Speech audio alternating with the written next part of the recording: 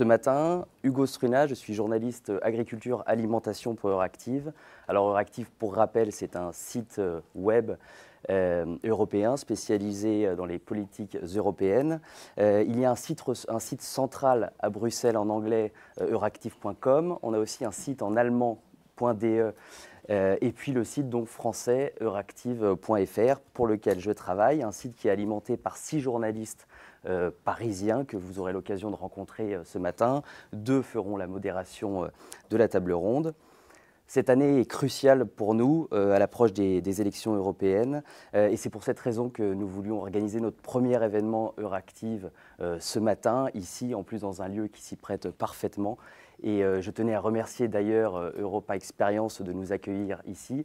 Et j'encourage tout le monde, pendant la pause café ou même pendant la pause déjeuner, à aller faire un tour. Parce que les interactions, enfin les objets interactifs sont passionnants, tout est neuf. On a essayé ça avec mes collègues hier soir et je vous encourage à y participer, c'est super. Nous avons mis à l'honneur un thème on ne peut plus d'actualité aujourd'hui, le protectionnisme européen qui s'invite au cœur des débats depuis quelques années.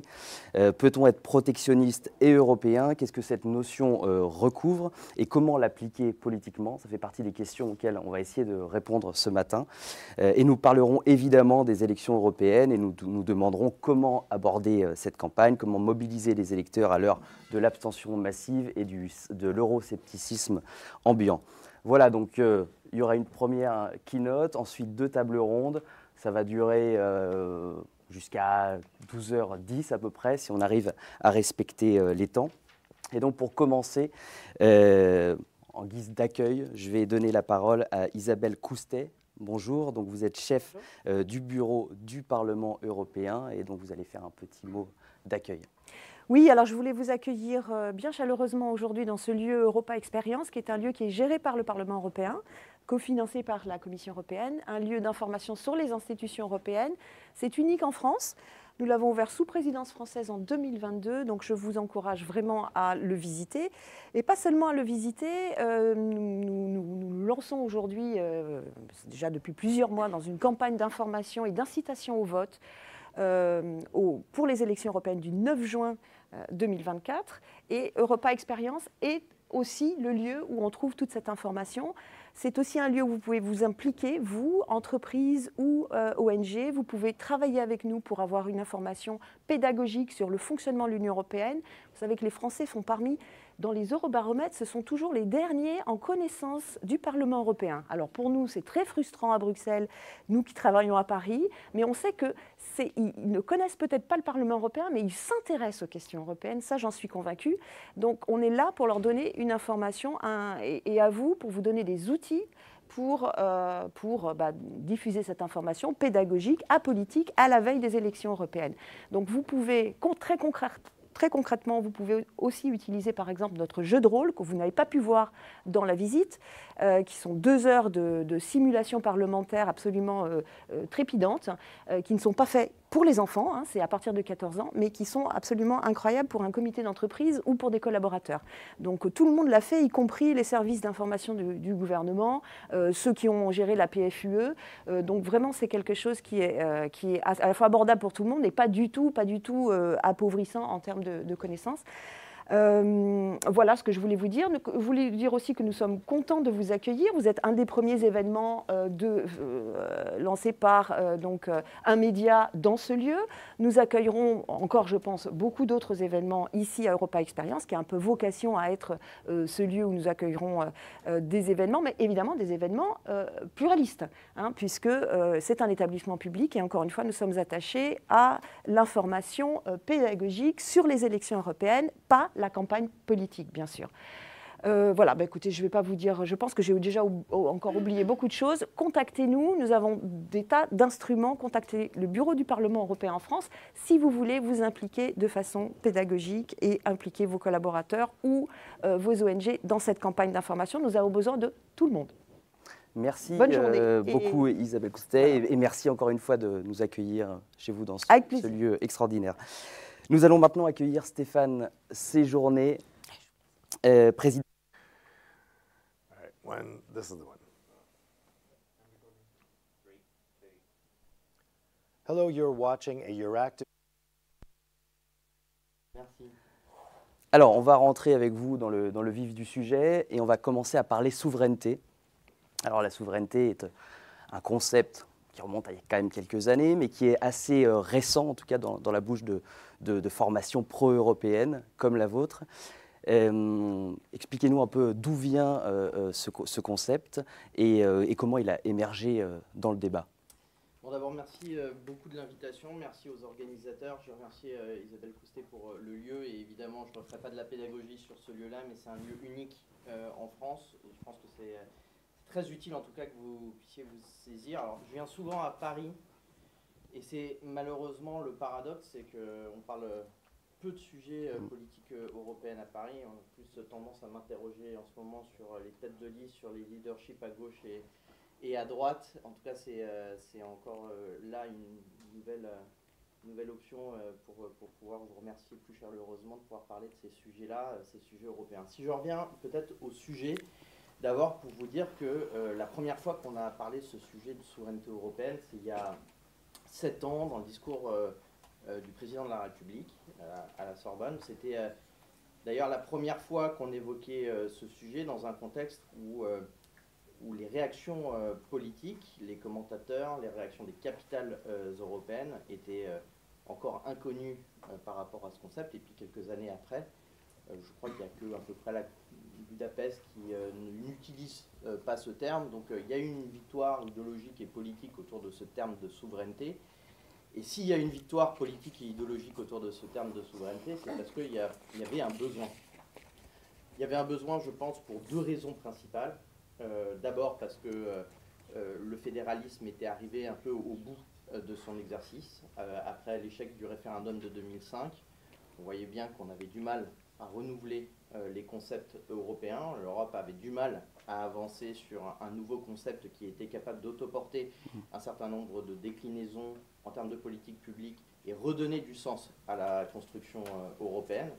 Puis il y avait un autre vrai argument, c'est que les citoyens avaient besoin également de redonner du sens. Et on voit bien que quand ça s'est passé, le Brexit s'est passé au Royaume-Uni, on a bien vu que les sujets autour du take back control, notre capacité à redevenir maître de notre destin, étaient au centre aussi des préoccupations et probablement de la crise européenne que nous vivions à ce moment-là.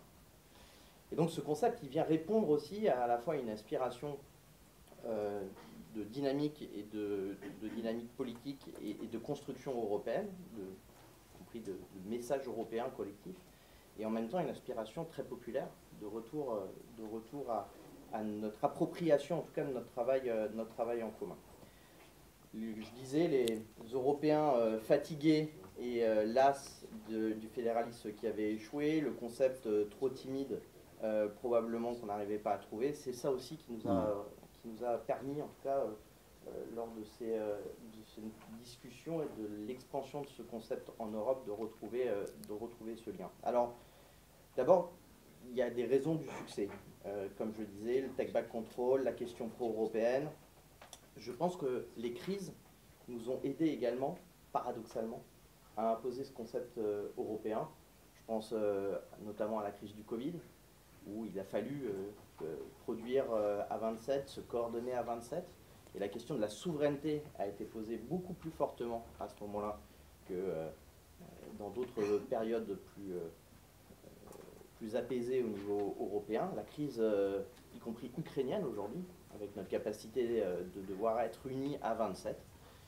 Et on voit bien que les limites de cette souveraineté sont très clairement incarnées dans l'attaque de la Russie en Ukraine et donc les capacités aussi pour nous de développer ce concept en termes de protection de nos citoyens et de protection de notre continent et de notre intégrité territoriale.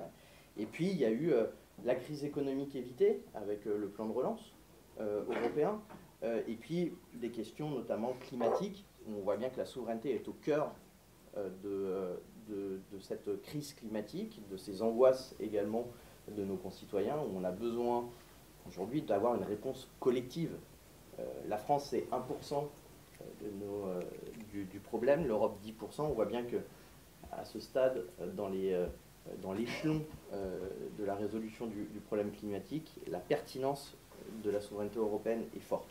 Donc pour toutes ces raisons-là, à la fin, il faudra probablement le décliner, parce que ça reste un concept. Ce concept, souvent, il a été décrié par les autres capitales européennes comme un concept très français. C'est un peu notre particularité à nous aussi. C'est des fois très abstrait et politique. Mais je pense qu'il doit avoir des répercussions, y compris dans toutes les phases de notre politique très concrètes auprès des Français, auprès des Européens. Je pense à l'industrie notamment, où la question de la souveraineté industrielle, ça veut dire les emplois. Je pense à la question alimentaire. La souveraineté alimentaire aujourd'hui, c'est aussi notre santé, c'est aussi notre capacité de produire, c'est aussi notre capacité à ne pas faire venir des produits partout dans le monde, de millions de kilomètres. Et donc, oui, ça a un impact sur à la fois le climat, à la fois notre santé, à la fois notre question économique. Et puis, la question militaire, comme je l'évoquais, sera au centre avec l'Europe de la défense. Et donc, tout ça pour vous dire que ce concept de souveraineté qui nous a été à la fois décrié au début, mais qui s'est progressivement imposé depuis 7 ans, et qui aujourd'hui est très concrètement probablement au cœur de cette campagne européenne qui va s'ouvrir, et qui va aussi nous permettre d'avoir un certain nombre de débats autour de ces valeurs, autour de ce concept qui a été inventé, et puis Cocorico aussi, puisque je pense que, par ailleurs, la France a réussi à redonner aussi un peu de sens à la vie politique européenne. Oui. Donc, il est important pour vous d'européaniser le débat. L'un des thèmes de cette keynote, c'était est-ce que le souverainisme peut répondre à la crise des urnes? Est-ce que vous pensez que cette européanisation du débat, dans tous les sujets que vous venez d'aborder, peut être une réponse à cette crise?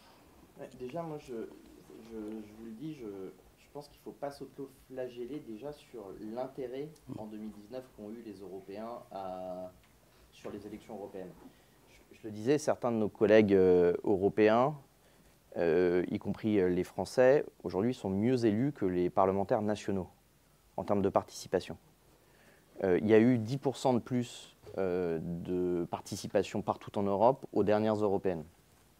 Preuve aussi que le sujet européen n'est plus un sujet de besoin tel qu'on l'avait, mais un cumul entre l'envie d'Europe et le besoin d'Europe. Et c'est un peu ça aussi la question de la souveraineté, remet la question du besoin de l'Europe, en termes de protection, au centre également de nos priorités et de nos discours politiques. Et je pense que cette question du besoin de l'Europe participe de plus en plus à la participation électorale. On verra pendant cette campagne, mais le cumul des crises, notre capacité à convaincre sur la pertinence de l'échelon européen sur un certain nombre de sujets, je pense, et j'en fais le pari, que nous verrons une bonne participation aux élections européennes. Et donc, pour faire le lien avec votre première question, la thématique également de la souveraineté, je pense que la souveraineté participera paradoxalement à, en tout cas, faire plus confiance et surtout faire plus de participation aux élections européennes. En tout cas, c'est ce que je souhaite. Dernière question un peu provocatrice. On voit aujourd'hui qu'il y a deux types de souverainisme qui s'opposent, souverainisme européen et souverainisme national. Or, on voit aujourd'hui que les sondages, enfin, que le souverainisme qui est à la cote aujourd'hui est plutôt le souverainisme national. Quelle réponse vous apportez à ça et est-ce que vous êtes confiant quant aux élections européennes qui s'approchent? Il y a un paradoxe, c'est on n'a jamais eu besoin plus d'européaniser tous les sujets. Je l'évoquais sur le climat, sur l'environnement, sur la question alimentaire, sur les questions économiques et industrielles. Aujourd'hui, le populisme pousse au repli et aux réponses nationales. Évidemment, c'est d'abord une bataille politique et culturelle. Et je pense que c'est aussi la responsabilité des pro-européens d'avoir une campagne européenne, notamment, sur des thématiques européennes. Vous savez, on parle d'Europe une seule fois en 5 ans, un peu partout en Europe. Et donc, notre responsabilité collective, pour ceux qui croient à cet échelon, qui soient d'ailleurs de droite, c'est transpartisan, de droite, de gauche, du centre, c'est justement pouvoir débattre des grands enjeux européens. Et moi, je pense que c'est d'abord de la responsabilité des pro-européens de faire face et d'imposer des thématiques de campagne européenne. Donc ça sera l'objet du débat européen qui va s'ouvrir. Mais je suis confiant parce que je pense sincèrement que le contexte politique, géopolitique, international, économique nous poussera de toute façon à donner nos réponses européennes, à se confronter sur ces réponses européennes. Et je crois que c'est ça aussi la démocratie européenne, c'est ne pas voler le débat aux Européens, aux Français. Et encore une fois tous les 5 ans, ce n'est pas énorme. Et donc il ne faut pas que ce débat soit escamoté uniquement par des questions nationales. On a des législatives un peu partout en Europe qui seront l'occasion et qui sont l'occasion d'avoir des débats nationaux. On a des municipales, on a suffisamment le temps de parler de tous ces sujets-là. Donc parlons des vrais sujets européens et surtout choisissons et permettons aussi aux Français et aux Européens de répondre à la question qui est posée. Voilà. Répondre à la question posée, c'est répondre à la question de quelle Europe nous voulons, quel accent tonique mettons-nous sur quel type de priorité. Il y aura une offre politique très différente qui sera proposée dans ce cadre-là et je pense que c'est là-dessus qu'il faut qu'on se base. Merci. En tout cas, vous avez ouvert des perspectives. Vous avez soulevé des questions qui, à n'en pas douter, alimenteront les prochaines tables rondes. Merci encore Stéphane Séjourné d'être venu. Et donc, je vais accueillir les intervenants de la première table ronde, ainsi que ma collègue Clara, journaliste santé à Euractiv France. Merci.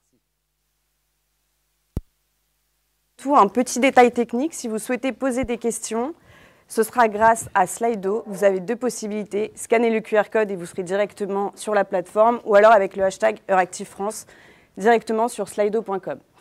Ceci étant dit, nous allons pouvoir rentrer dans le vif du sujet, ce qui nous intéresse aujourd'hui. Donc pour cette première table ronde sur la souveraineté industrielle européenne à l'ère de l'IRA. Avec moi aujourd'hui pour en discuter, Aurore Laluc, bonjour. Vous êtes députée européenne du groupe des socialistes et démocrates. Marc-Antoine Lucchini, vous travaillez chez Sanofi, vous êtes directeur business Fondation General Medicine. Stéphanie Oncourtin, vous êtes eurodéputée Renew Europe. Et enfin, Elvire Fabry, bonjour à vous également. Vous êtes chercheuse à l'Institut Jacques Delors en géopolitique du commerce et rapporteur du groupe de travail sur les relations UE-Chine. Alors, la pandémie de Covid, l'invasion russe de l'Ukraine, l'IRA américain ravive plus que jamais le principe d'un protectionnisme européen. On sent que cette question de la souveraineté industrielle, elle est plus que jamais centrale. Stéphanie Oncourtin, est-ce qu'un retour au protectionnisme européen, c'est une stratégie pertinente pour riposter à l'IRA américain? Et surtout, est-ce que les propositions qui ont été présentées par la Commission européenne en début d'année sont à la hauteur de vos attentes? Alors d'abord, ça dépend ce qu'on entend par protectionnisme. Mais je crois que tout n'est pas tout blanc ou tout noir. On reste une économie ouverte, et ça, je crois que tout le monde le sait. En Europe, on reste une économie ouverte, les frontières ne sont pas fermées. Mais on commence à sortir de la naïveté. Et je crois que ce qui a été voté, on sort là d'une session plénière assez importante sur ce sujet. Ce qui a été voté, c'est à travers le fameux NZIA, c'est justement cette idée qu'on pose les standards les plus ambitieux en matière environnementale, en matière sociale, mais il ne s'agit pas que ça nuise aux entreprises. Et donc, ce qu'on disait tout à l'heure, c'est l'incarnation aussi de la souveraineté, qui ne doit pas être une incantation, qui ne doit pas juste être un objectif politique et stratégique, c'est d'abord une chose, mais c'est comment, vraiment, véritablement, concrètement, on le met en place. Et donc, les entreprises vertueuses, et moi je crois que ça c'est très important, parce que c'est comme ça qu'on peut parler de protectionnisme calibré, raisonnable, si on doit utiliser ce mot de protectionnisme, c'est que nos entreprises vertueuses qui font des investissements dans la transition verte, on en a identifié nos parlements européens 17, à ce stade, on attend de voir ce que les trilogues diront, eh bien, doivent être favorisés dans le cadre des appels d'offres publics, contrairement à des entreprises qui, par ailleurs, utiliseraient le travail forcé pour baisser les coûts. Donc, il y a, je pense, pour répondre à votre question, oui, la Commission européenne, elle propose des instruments, mais vous savez que la Commission européenne propose, et nous, co-législateurs, devons affiner tout ça, et je crois que c'est le rôle du Parlement européen, notamment en représentation de ces 450 millions de citoyens européens, donc des entreprises, donc des emplois derrière, de faire en sorte que ce ne soit pas juste une incantation, ce protectionnisme, mais que ce soit du calibrage. Et pour reprendre le terme de Stéphane Séjourné tout à l'heure, c'est très juste, l'Europe s'est un petit peu trop auto-flagellée sur cette histoire de protectionnisme. Je crois que c'est la fin de la naïveté. Les instruments de défense commerciale qui viennent d'être mis en place, toute cette panoplie, à travers notamment les subventions étrangères, sont justement là pour dire oui aux partenaires étrangers, venez donc faire du business avec nous, mais non vous ne serez pas favorisés, ça c'est fini. Et regardez, c'est aussi une réponse à l'IRA, d'arrêter d'être naïf. Et je pense que de toute façon, on voit bien l'état de mort cérébrale à ce stade de l'OMC qui finalement ne répond à absolument personne sur de potentielles distorsions qui viendraient entacher le commerce international. Donc, protectionnisme, quel que soit le mot qu'on retient, c'est bon sens terrain et c'est oui. Nous sommes le continent européen le plus ambitieux en matière environnementale, en matière sociale, mais également faisons en sorte que tout ça se décline. Et ça, c'est très important, cette idée de déclinaison et de mise en œuvre pour faire en sorte que nos entreprises les plus vertueuses soient incitées, après la norme, incitation, s'approprient ces textes, et que ce soit du protectionnisme calibré, de bon sens, favoriser les Européens et l'Europe. Aurore Laluc, est-ce que l'Europe s'est autoflagellée sur le protectionnisme, comme le disaient Stéphane Séjourné et Stéphanie Oncourtin? Non, je pense qu'il faut savoir de là où on part. De là où on part, c'est une construction européenne qui s'est faite dans un moment idéologique où la mondialisation, c'était super, faire du protectionnisme, même un tout petit peu, c'était une honte. On regardait ça un petit peu en se passant le nez. Protectionnisme était alors équivalent à nationalisme, finalement. Alors que les autres pays ont toujours fait du protectionnisme. Et alors, moi, je suis de formation économiste. Donc, quand on me dit que le protectionnisme, c'est mal en soi, j'ai envie de dire, je ne connais pas un seul pays qui ne s'est pas développé sans une certaine dose de protectionnisme et sans subvention. Voilà, ça c'est pour arriver à du pragmatisme, à comment on fait de l'économie pour de vrai. Et la réponse à l'IRA américain, en fait, de l'Europe, elle est tout à fait significative, je trouve, de cette... moi, je ne sais pas si j'appellerais ça une naïveté, mais peut-être une naïveté, oui, de ce moment de construction européenne où on est les seuls à avoir cru au libre-échange qui n'existe pas. Je veux dire, le libre-échange, ce sont des contrats, hein, donc je ne vois pas ce qu'il y a de libre dans des contrats très formalisés. Et tout d'un coup, on s'est réveillé en se disant « Ah, mais mon Dieu, les Américains vont faire du protectionnisme, et attention, on va avoir ce qu'on va avoir, on va aller à l'OMC. » Ridicule. Ridicule comme réponse politique. Pardon, le ministre français, Bruno Le Maire, a été aussi ridicule dans cette réponse. L'OMC, quoi? Elle va faire quoi? Et pendant combien de temps? Et qu'est-ce que les Américains en auront quelque chose à faire? Strictement rien. Et c'est pour ça qu'après, on a eu un président de la République qui a été lui-même aux États-Unis, chouiné, en disant « Attendez, on va renégocier des trucs, etc. etc. » Pardon, là encore une fois, ridicule, quand on fait du rapport de force politique, on ne se met pas dans cette posture-là. Et donc, tout d'un coup, il a fallu regarder la réalité en face. Oui, les Américains allaient faire du protectionnisme. Oui, les Américains allaient faire en fait ce qui s'appelle un truc qui s'appelle de la politique industrielle. Et oui, ils allaient mettre tout en œuvre pour faire cette politique industrielle, là où nous, on s'est interdit pendant des années d'utiliser les outils traditionnels de la politique industrielle. Donc moi, ce qui me fait peur aujourd'hui, c'est que je suis profondément fédéraliste et j'estime que la question de la souveraineté, non pas du souverainisme, de la souveraineté, parce que les mots ont un sens, c'est du fédéralisme. Hein. La souveraineté, c'est de dire qu'à un moment, il faut être souverain politiquement, créer donc les outils de la souveraineté. C'est profondément fédéraliste, donc je ne pense pas que ce mot soit démodé. En revanche, les postures me font toujours peur. Et j'ai l'impression qu'on est passé d'une posture où il fallait absolument dire que la mondialisation, c'était génial, à tout d'un coup une autre posture, il va falloir parler souverainisme, souveraineté et protectionnisme. Et en fait, à un moment, dans un débat politique qui est en plus souvent caricatural, très clivant aujourd'hui, tout comme à un moment, il fallait être réformiste pour être bien, maintenant il faut être radical pour être bien, tout ça, ça ne veut rien dire. La réalité, c'est qu'est-ce qu'on veut faire sur le continent français, européen, je vais y arriver. Lapsus. J'ai fait moult lapsus, mais parce que je pense que je me sens plus américaine dans les outils, pour le coup. Oh. Comment on fait de la politique industrielle? Comment on fait pour avoir un budget? Comment on fait pour mettre en place le Green Deal? Et comment on fait pour faire en sorte que ce Green Deal se transforme en politique industrielle, en emploi et en défense, effectivement, de l'outil de production européen? Comment on fait pour passer d'un continent de consommateurs à un continent de producteurs? Je crois qu'il est là, aujourd'hui, le défi. C'est pour ça que moi, les mots valises comme ça, je m'en méfie un petit peu toujours et je trouve qu'il serait bon à un moment de revenir à un peu de nuance et un peu de pragmatisme plutôt que de faire de la communication politique. Je suis désolée de le dire ainsi. Alors, on va revenir justement aux outils qui ont été mis en place par la Commission européenne en faveur d'une politique industrielle européenne plus solide. Mais Elvire Fabry, est-ce que, comme le disait Aurore Laluc, il y a eu ce changement de position d'une mondialisation à un retour au protectionnisme et à une souveraineté ? D'abord, j'ai envie de revenir un peu sur le dit choc de l'annonce de l'IRA.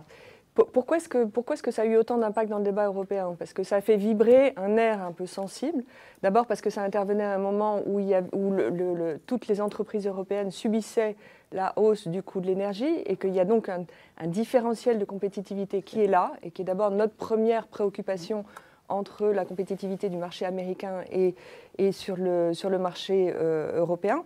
Qu'ensuite, du côté américain, l'annonce qui était faite par l'IRA, qui était cette annonce de crédit d'impôt, de grands robinets de soutien d'argent public, c'est un instrument dont on ne peut pas disposer au niveau européen puisque c'est une compétence des États nationaux et qu'il y avait une certaine jalousie. On regardait ça avec une certaine envie. Et puis il y a cet élément de contenu local et qui a donc cette résonance de protectionnisme et du fait que les Américains s'affranchissent des règles de l'OMC. Alors vous évoquiez le fait qu'on puisse retourner vers l'OMC. Je ne crois pas que ça a été la première réponse, si je puis dire, du côté européen. Du côté européen, ça a d'abord été l'envie, le besoin de savoir comment calibrer, comment s'adapter à cette initiative américaine.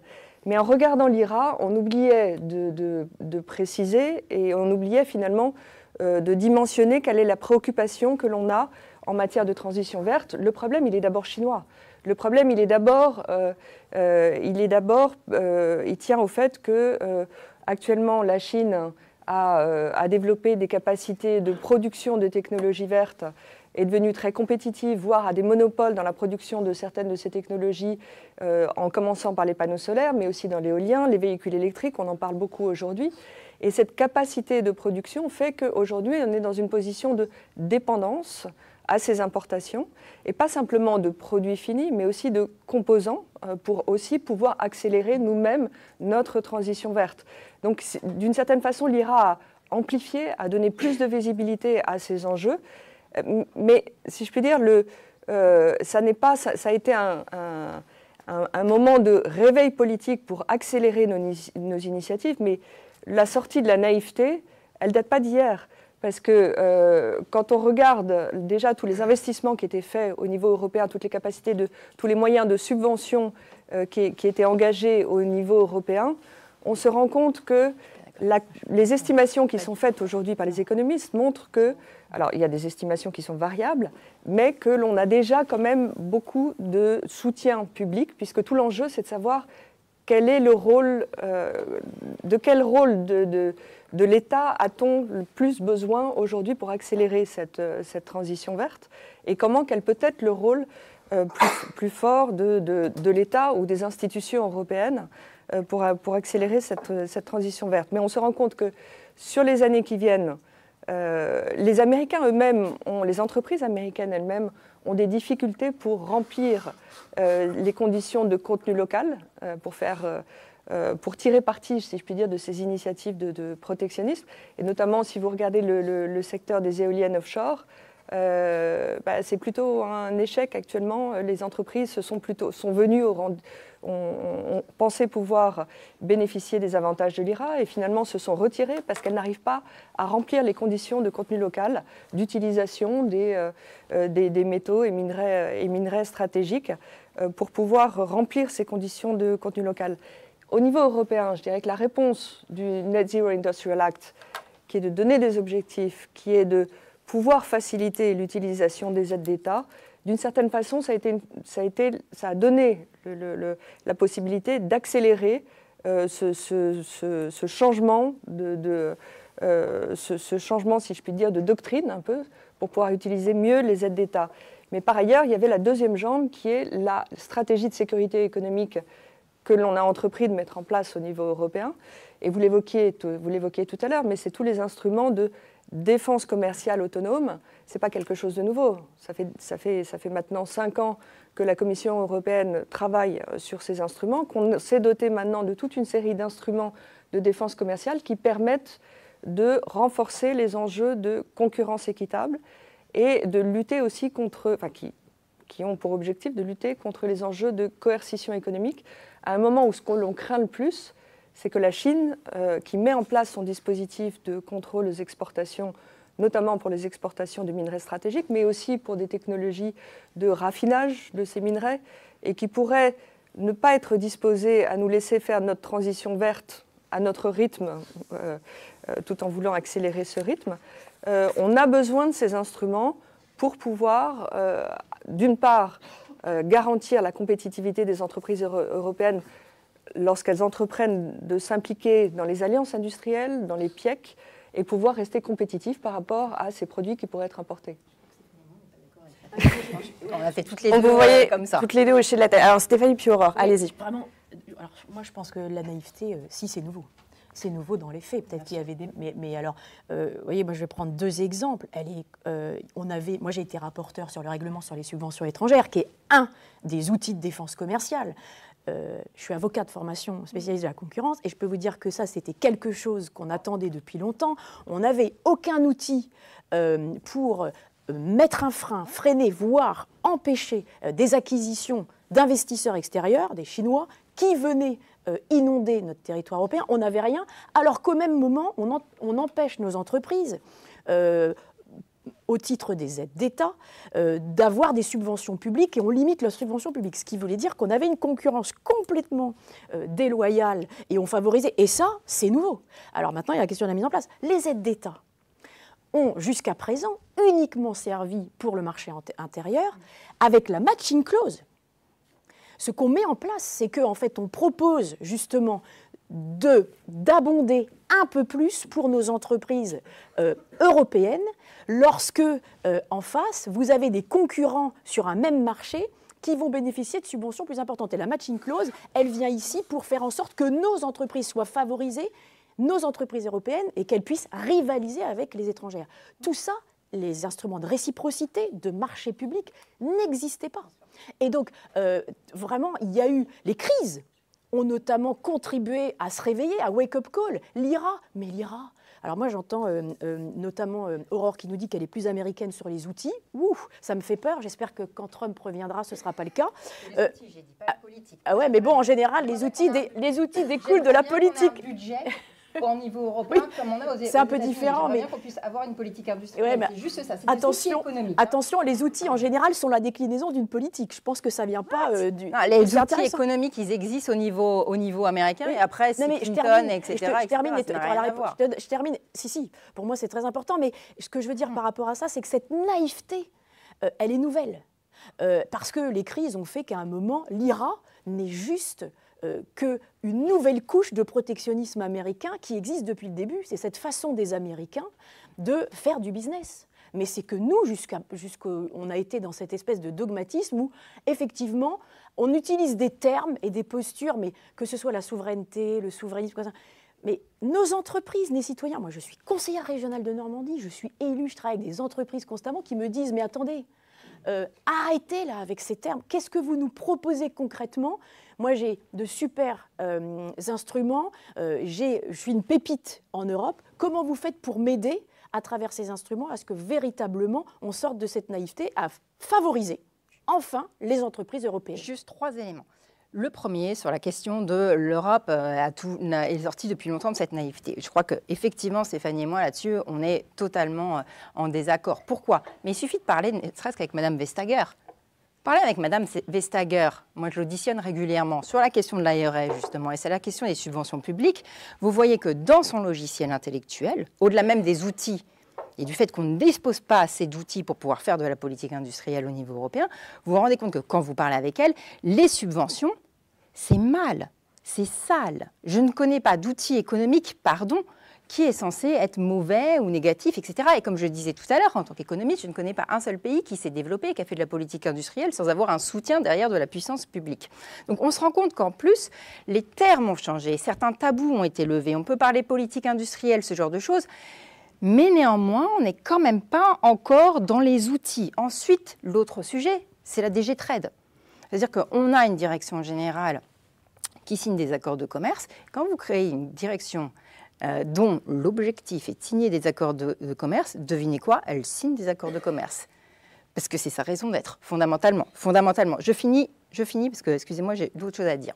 Ensuite, On a commencé à se rendre compte qu'on avait créé un continent sur lequel on n'était plus en capacité de produire des masques, des Doliprane, ce genre de choses. Donc on commence à desserrer un tout petit peu la question des aides d'État et à se dire qu'il y a des entreprises stratégiques qu'il faut pouvoir défendre, etc., etc.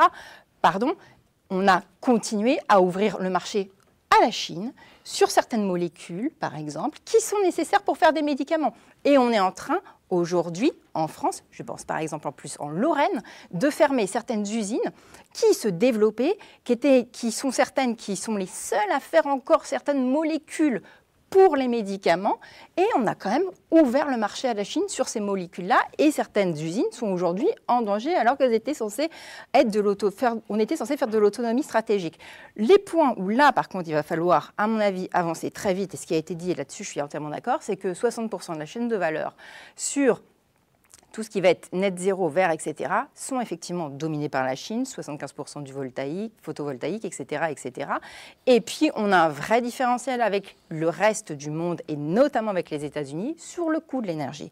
Et c'est là-dessus qu'il va falloir, à mon avis, être très fort. Pourquoi ? Parce que quand on a un prix qui est du l'ordre de 90 euros mégawattheure sur le continent européen et que c'est 40 euros aux États-Unis, je vous laisse voir ce que c'est comme choc pour notre industrie. Et je pense que c'est là où, en fait, il faudrait, par exemple, faire un plan massif des énergies renouvelables pour pouvoir soutenir un maximum les entreprises. Alors, vous venez de mentionner notamment la dépendance à la Chine sur les molécules. Marc-Antoine Lucky, comment est-ce que vous avez reçu l'IRA ? Est-ce que ça a été un choc pour vous ? Est-ce qu'on peut parler de concurrence déloyale ?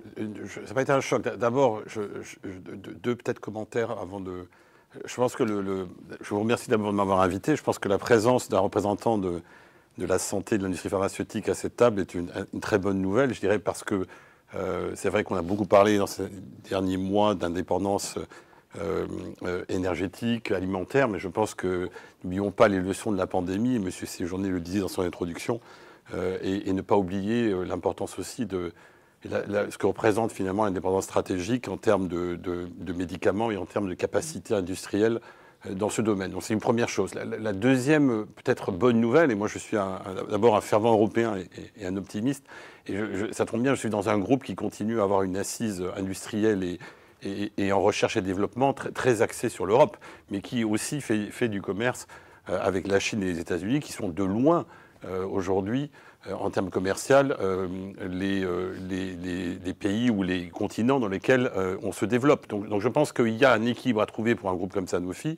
à la fois à continuer à capitaliser sur son investissement européen, mais en même temps, bien sûr, être compétitif sur des marchés comme le marché chinois et les marchés internationaux. Et c'est cet équilibre que nous cherchons en permanence. Donc pour moi, pas nécessairement un choc sur la politique protectionniste américaine, qui n'est pas une surprise en soi, mais par contre, je loue la réaction européenne, et peut-être que ma présence à cette table est aussi pour donner des éléments pragmatiques sur, effectivement, au-delà de l'intention politique, comment est-ce que derrière on réconcilie et on arrive à rendre plus opérationnel et plus concret des efforts de subvention, des politiques finalement de protectionnistes, mais je dirais vertueux, vous le disiez, madame, qu'il faut trouver les mécanismes qui font que on puisse, dans un contexte légal, favoriser les entreprises, finalement, qui appliquent d'une façon vertueuse, finalement, les critères de durabilité, qui investissent finalement dans le vert et qui permettent justement de renforcer la compétitivité de l'Europe. Je pense que Sanofi, comme d'autres acteurs européens, est tout à fait dans cette dynamique. Donc peut-être deuxième message, on a la chance en Europe d'avoir encore, et je dirais encore, une industrie de santé qui est puissante. Et je pense que ça, c'est une vraie chance. Il y a beaucoup de secteurs dans lesquels on n'a pas de champions. On a des champions, pas que Sanofi en France, on en a aussi dans d'autres... on en avait en Angleterre, mais ce n'est plus hélas l'Europe. Mais je pense qu'il y a d'autres multinationales qui peuvent représenter ce socle. Maintenant, il faut leur donner aussi le terrain et les subventions pour qu'elles puissent continuer à se développer. Donc il y a deux bonnes nouvelles, je dirais, dans les mesures que l'Europe est en train de développer. Une, l'effort qui est fait sur les molécules essentielles. Alors là aussi, c'est-à-dire essayer, vous le disiez, de protéger ou d'avoir une plus grande autonomie sur un certain nombre de molécules et de médicaments que l'on estime essentiels pour nos concitoyens. Et là, il faut être réaliste aussi, hein, parce qu'aujourd'hui, on produit en Europe à un coût plus élevé que dans d'autres pays. Donc comment on donne aussi aux entreprises, finalement, et on réconcilie dans nos stratégies de prix, nos stratégies des fois court-termistes, finalement de gestion de budget quasiment annuel, par rapport à une vision beaucoup plus stratégique d'investissement et de durabilité, dans lequel on donne aux entreprises finalement une capacité d'investir en sachant que les marchés publics, effectivement, ne sont pas sur des bases annuelles et des bases uniquement basées sur les prix. Aujourd'hui, si vous prenez les appels d'offres des marchés publics en Europe, il y en a moins de 60%, enfin plus de 60% qui sont basés sur des critères de prix uniquement. Et en plus, ils sont complètement différents, même au sein d'un même pays. Donc ce qui est très difficile pour un groupe comme le nôtre, c'est de trouver finalement et de pouvoir allouer des ressources et allouer aussi des capacités de production en estimant aussi et en continuant à être compétitif dans d'autres secteurs comme la Chine qui, avec des augmentations d'unités qui sont exponentielles, nous obligent aussi à être très très réactifs dans ces croissances. Donc bonne nouvelle, mais aussi réalisme par rapport à l'alignement aussi des politiques locales, des fois régionales, qui ne sont pas toujours alignées avec cette vision un peu plus stratégique, effectivement. Donc ça, c'est un premier point. Et sur les molécules essentielles, même chose. On a aujourd'hui une liste de molécules essentielles qui est différente d'un pays d'Europe à un autre pays d'Europe. Comment voulez-vous qu'un industriel puisse effectivement rapatrier ou se concentrer sur un certain nombre de molécules? Et il se trouve que Sanofi continue à produire une grande partie de ces molécules sur les territoires européens, mais il va falloir qu'on fasse des choix. Et il va falloir qu'on s'aligne entre les membres de l'Europe, parce qu'on ne peut pas avoir des voix dissonantes en fonction de l'État membre. Voilà, c'est un petit peu mon premier message sur la situation actuelle. Donc pas pessimiste, au contraire plutôt optimiste, mais par contre un sens d'urgence pour réagir et renforcer la compétitivité européenne. Alors, sens d'urgence et renforcer la compétitivité industrielle. Elvire Fabry, est-ce que l'Europe peut rester compétitif face à la Chine, notamment sur cette question des médicaments, où, rappelons, plus de 80% des molécules sont importées de la Chine et de l'Inde? Je dirais qu'au-delà de cette question spécifique du secteur pharmaceutique, il y a toute l'évaluation déjà que l'on doit faire de manière plus fine de nos dépendances excessives. On n'en est qu'au début du travail. Là aussi, il y a un premier travail qui avait été fait par la Commission en 2021. Maintenant, si on vient de publier dans un rapport sur les relations UE-Chine, là, il y a notamment une infographie sur nos dépendances à la Chine en fonction de différents niveaux de dépendance. Est-ce qu'on considère qu'une dépendance excessive, c'est 20%, c'est 30%, c'est 40%? Ce que ça donne à voir, c'est déjà évidemment une dépendance excessive à la Chine en termes d'importation, où on est de 2 à 3 fois plus dépendant de la Chine que réciproquement. En revanche, la Chine elle-même est beaucoup plus dépendante de l'accès à notre marché unique en termes d'exportation. Et il faut qu'on arrive à jouer de ces dépendances. Ça, c'est déjà une première chose pour sécuriser l'accès à certaines matières premières ou en effet des composants pharmaceutiques, parce qu'on se rend compte qu'on est dans une logique aussi de diversification. Et ça, c'est vrai pour tous les produits. Et l'Inde aussi est très forte dans ce secteur. Mais l'Inde elle-même utilise des molécules qui viennent de Chine. Et donc, il faut qu'on ait une visibilité beaucoup plus fine sur la structure de ces chaînes de valeur. Ça va vouloir aussi, ça va impliquer aussi qu'il n'y ait pas simplement un travail sur des droits de douane, mais qu'il y ait une coopération avec les entreprises, dans un cadre de confiance, pour finalement aller vers ce qui est un objectif commun, d'intérêt commun pour les entreprises, de créer un hub de voir l'Union européenne comme un hub de compétitivité, avec un marché unique qu'il va falloir approfondir. Mais ça, je dirais, c'est les enjeux encore une fois, de sécurité économique. Et pour revenir simplement sur le point des accords commerciaux, on est déjà très loin d'une logique de libre-échange. Ce terme, il est complètement éculé. Il faudrait le sortir du débat. Tous les accords commerciaux de ces dernières années, c'est des accords commerciaux qui avaient une assiette réglementaire de plus en plus importante pour justement plus de sécurisation, plus de termes équilibrés des échanges. Le rôle de la DG Trade, ça a été juste au contraire de renforcer tous ces instruments de défense commerciale autonome. Et il faut qu'on utilise aussi ces instruments dans la construction de cette souveraineté économique et en particulier même dans ces dans un secteur comme le secteur de la pharmacie. Donc, pour maintenir une compétitivité industrielle européenne face à la Chine et aux États-Unis, tout en décarbonant évidemment l'industrie, la Commission européenne a notamment décidé d'assouplir les règles relatives aux aides d'État. Mais comment corriger les effets néfastes de cet assouplissement, par exemple pour éviter la fragmentation du marché unique? Et surtout, est-ce qu'au final, c'est grave d'avoir un marché fragmenté? Je crois que surtout, il faut qu'on arrête de se voir comme un marché unique. Et je crois que surtout qu'il ne faut pas, surtout pas, mais qu'on se voit comme un hub. Je crois que l'enjeu ici, c'est de se voir comme une puissance politique.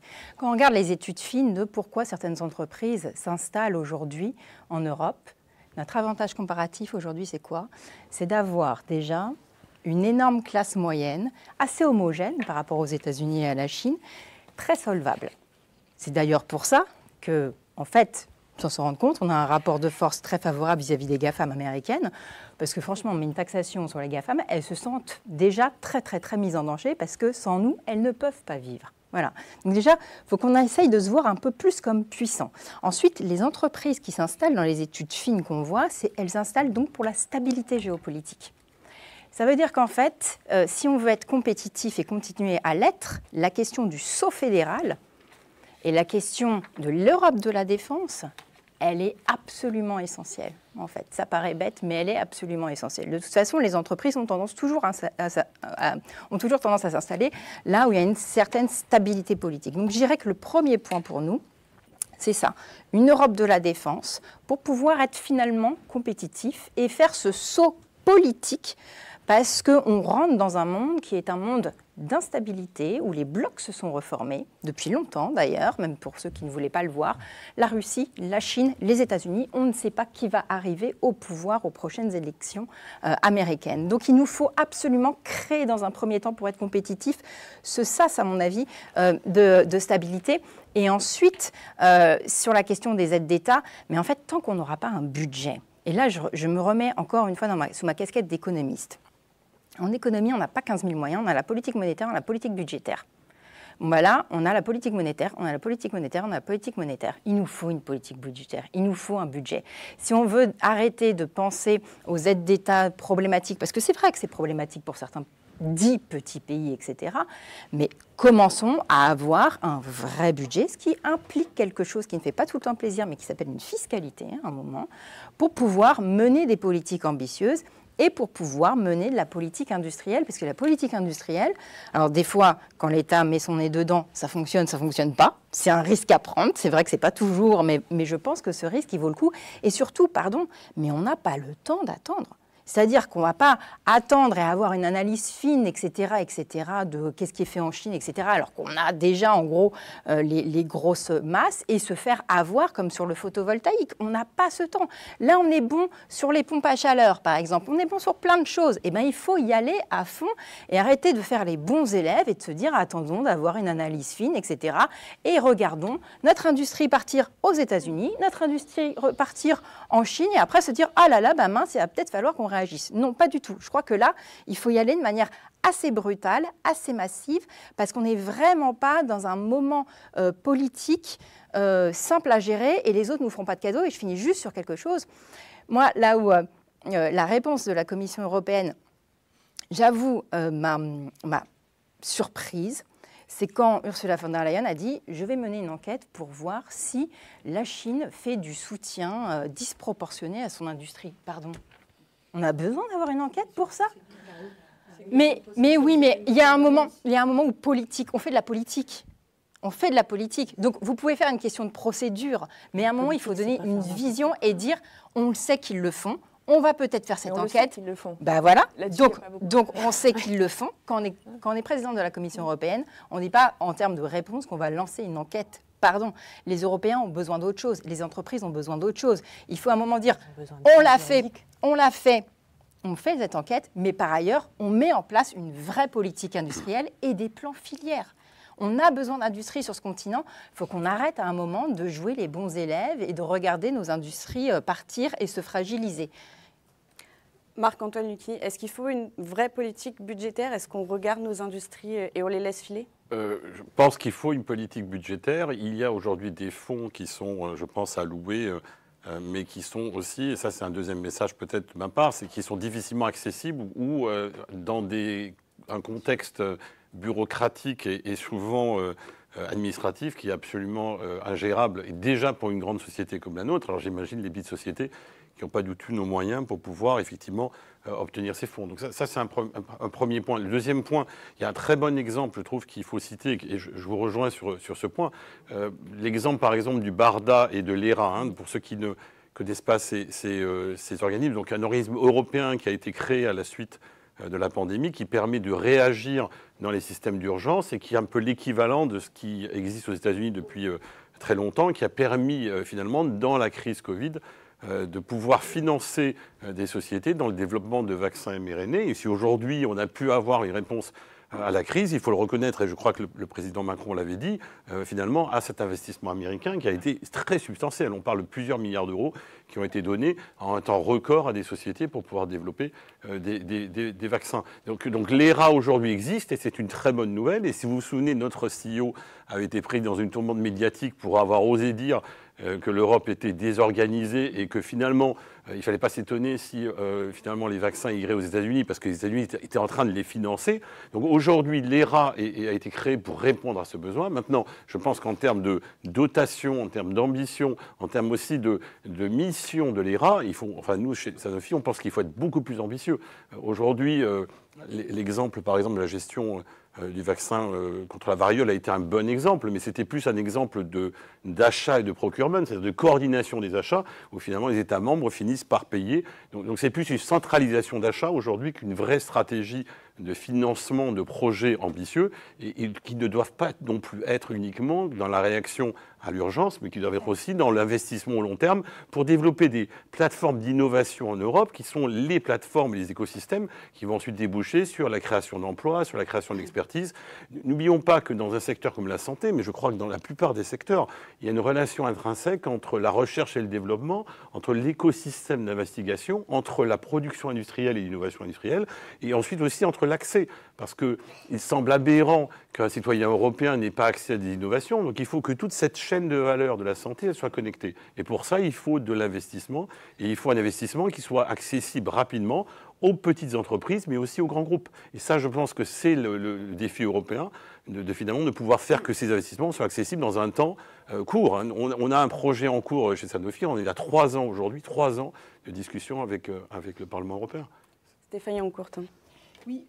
D'abord, moi, je rejoins ce que vous disiez, et je suis d'accord aussi avec Madame Fabry sur la question de l'état des dépendances. Ça me semble très important. L'Europe n'est pas un continent, n'est pas un îlot isolé, et on ne peut pas faire sans les autres régions du monde. Alors, est-ce que la mondialisation est un gros mot ou pas? La question n'est pas là. Elle est comment nos entreprises, à ce stade, peuvent éviter ce genre de dépendance, sur quelle, finalement, technologie de pointe, chaîne de valeur, sur quel secteur précis, en fait, on considère que c'est suffisamment stratégique pour être européen et développé à cette échelle. Mais ça, c'est la première des choses. On ne peut pas s'isoler. Et moi, quand je vois, par exemple, je suis présidente de la Commission des affaires Union européenne Canada, on n'a toujours pas ratifié. Presque la moitié des États membres n'ont pas ratifié le CETA. Alors, si on ne peut pas faire du commerce avec le Canada, avec qui peut-on le faire?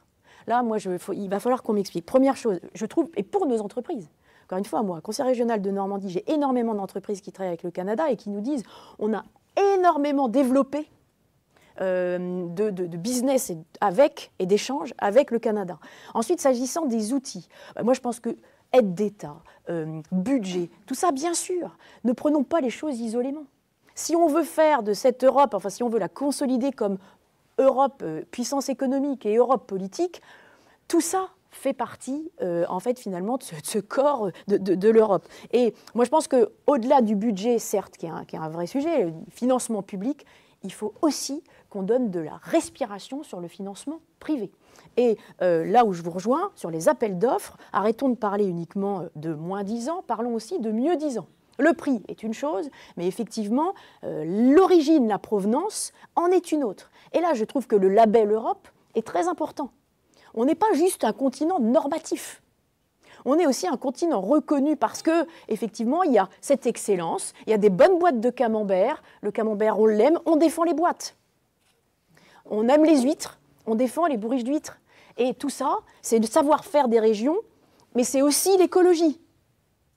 Aussi, en même temps, avec. Et je trouve que l'aspect le plus important maintenant, il est au-delà du yaka faucon, c'est la mise en œuvre, c'est l'appropriation. Moi, je suis en charge du numérique, et je peux vous dire qu'on a voté des textes historiques, qui pourraient être hystériques pour certains. Historiques sur l'acte sur les marchés numériques, comment vous faites en sorte qu'avec les GAFAM, qui n'ont pas tout à fait peur de nous, même si effectivement on représente un marché de 450 millions de consommateurs, l'acte sur les marchés numériques qui fait qu'on peut véritablement maintenant faire en sorte que nos petites entreprises qui n'ont depuis le Covid pas le choix pour exister que d'être référencées et bien sur les sites en ligne, puissent le faire, se concurrencer par les mérites avec les GAFAM. Comment on fait pour maintenant, et à l'approche des élections européennes, on modère les contenus? Comment on fait pour empêcher que, même un quart de seconde, on ne voit pas un professeur d'histoire se faire égorger sur les réseaux sociaux? Tout ça, on l'a fait. Et donc, on l'a fait, ça ne veut pas dire que c'est mis en œuvre. Ça ne veut pas dire qu'on s'en est approprié. Et donc, je rejoins ce que aussi vous dites, on a 90% de PME en Europe qui nous disent « lâchez-nous avec les fardeaux administratifs, lâchez-nous ». Et moi, j'attends une chose d'Ursula von der Leyen. Je trouve que c'est plutôt bien qu'elle ait annoncé l'enquête de la Commission. La politique est une chose, mais il faut un cadre juridique pour les entreprises. Donc une enquête, ça respecte les droits de la défense. Une enquête, ça suit un processus, une procédure, et ce serait plutôt très très mauvais que de ne pas suivre un process autour d'une enquête en subvention étrangère illégale. Il faut maintenant, puisque Ursula von der Leyen nous a annoncé qu'elle aurait un référent, un seul pour 450 millions de consommateurs, je ne suis pas sûre que ça suffit, mais en tout cas, où est son référent PME, qui doit être dans son cabinet quelque part caché? Nous, nos PME nous disent, et on avait une discussion en plénière encore cette semaine, là, il y a des textes, il y a de la régulation, comment on fait pour s'en sortir? Et ce que vous disiez était très juste, les molécules essentielles, si elles sont essentielles dans un pays, mais pas essentielles dans l'autre, je ne sais pas comment vous allez faire pour faire en sorte qu'elles soient essentielles à l'étranger. Donc voilà. Donc la régulation, c'est certes important, mais le deuxième pied, c'est la mise en œuvre, l'appropriation, et le fait que maintenant, il faille simplifier aussi et faire en sorte que le moteur de l'économie, ce n'est pas le financement public, c'est le financement privé, c'est les entreprises, c'est les emplois. Et donc maintenant... Juste pour intervenir là-dessus, il faut savoir quand même qu'on a un taux d'endettement privé excessivement élevé aujourd'hui.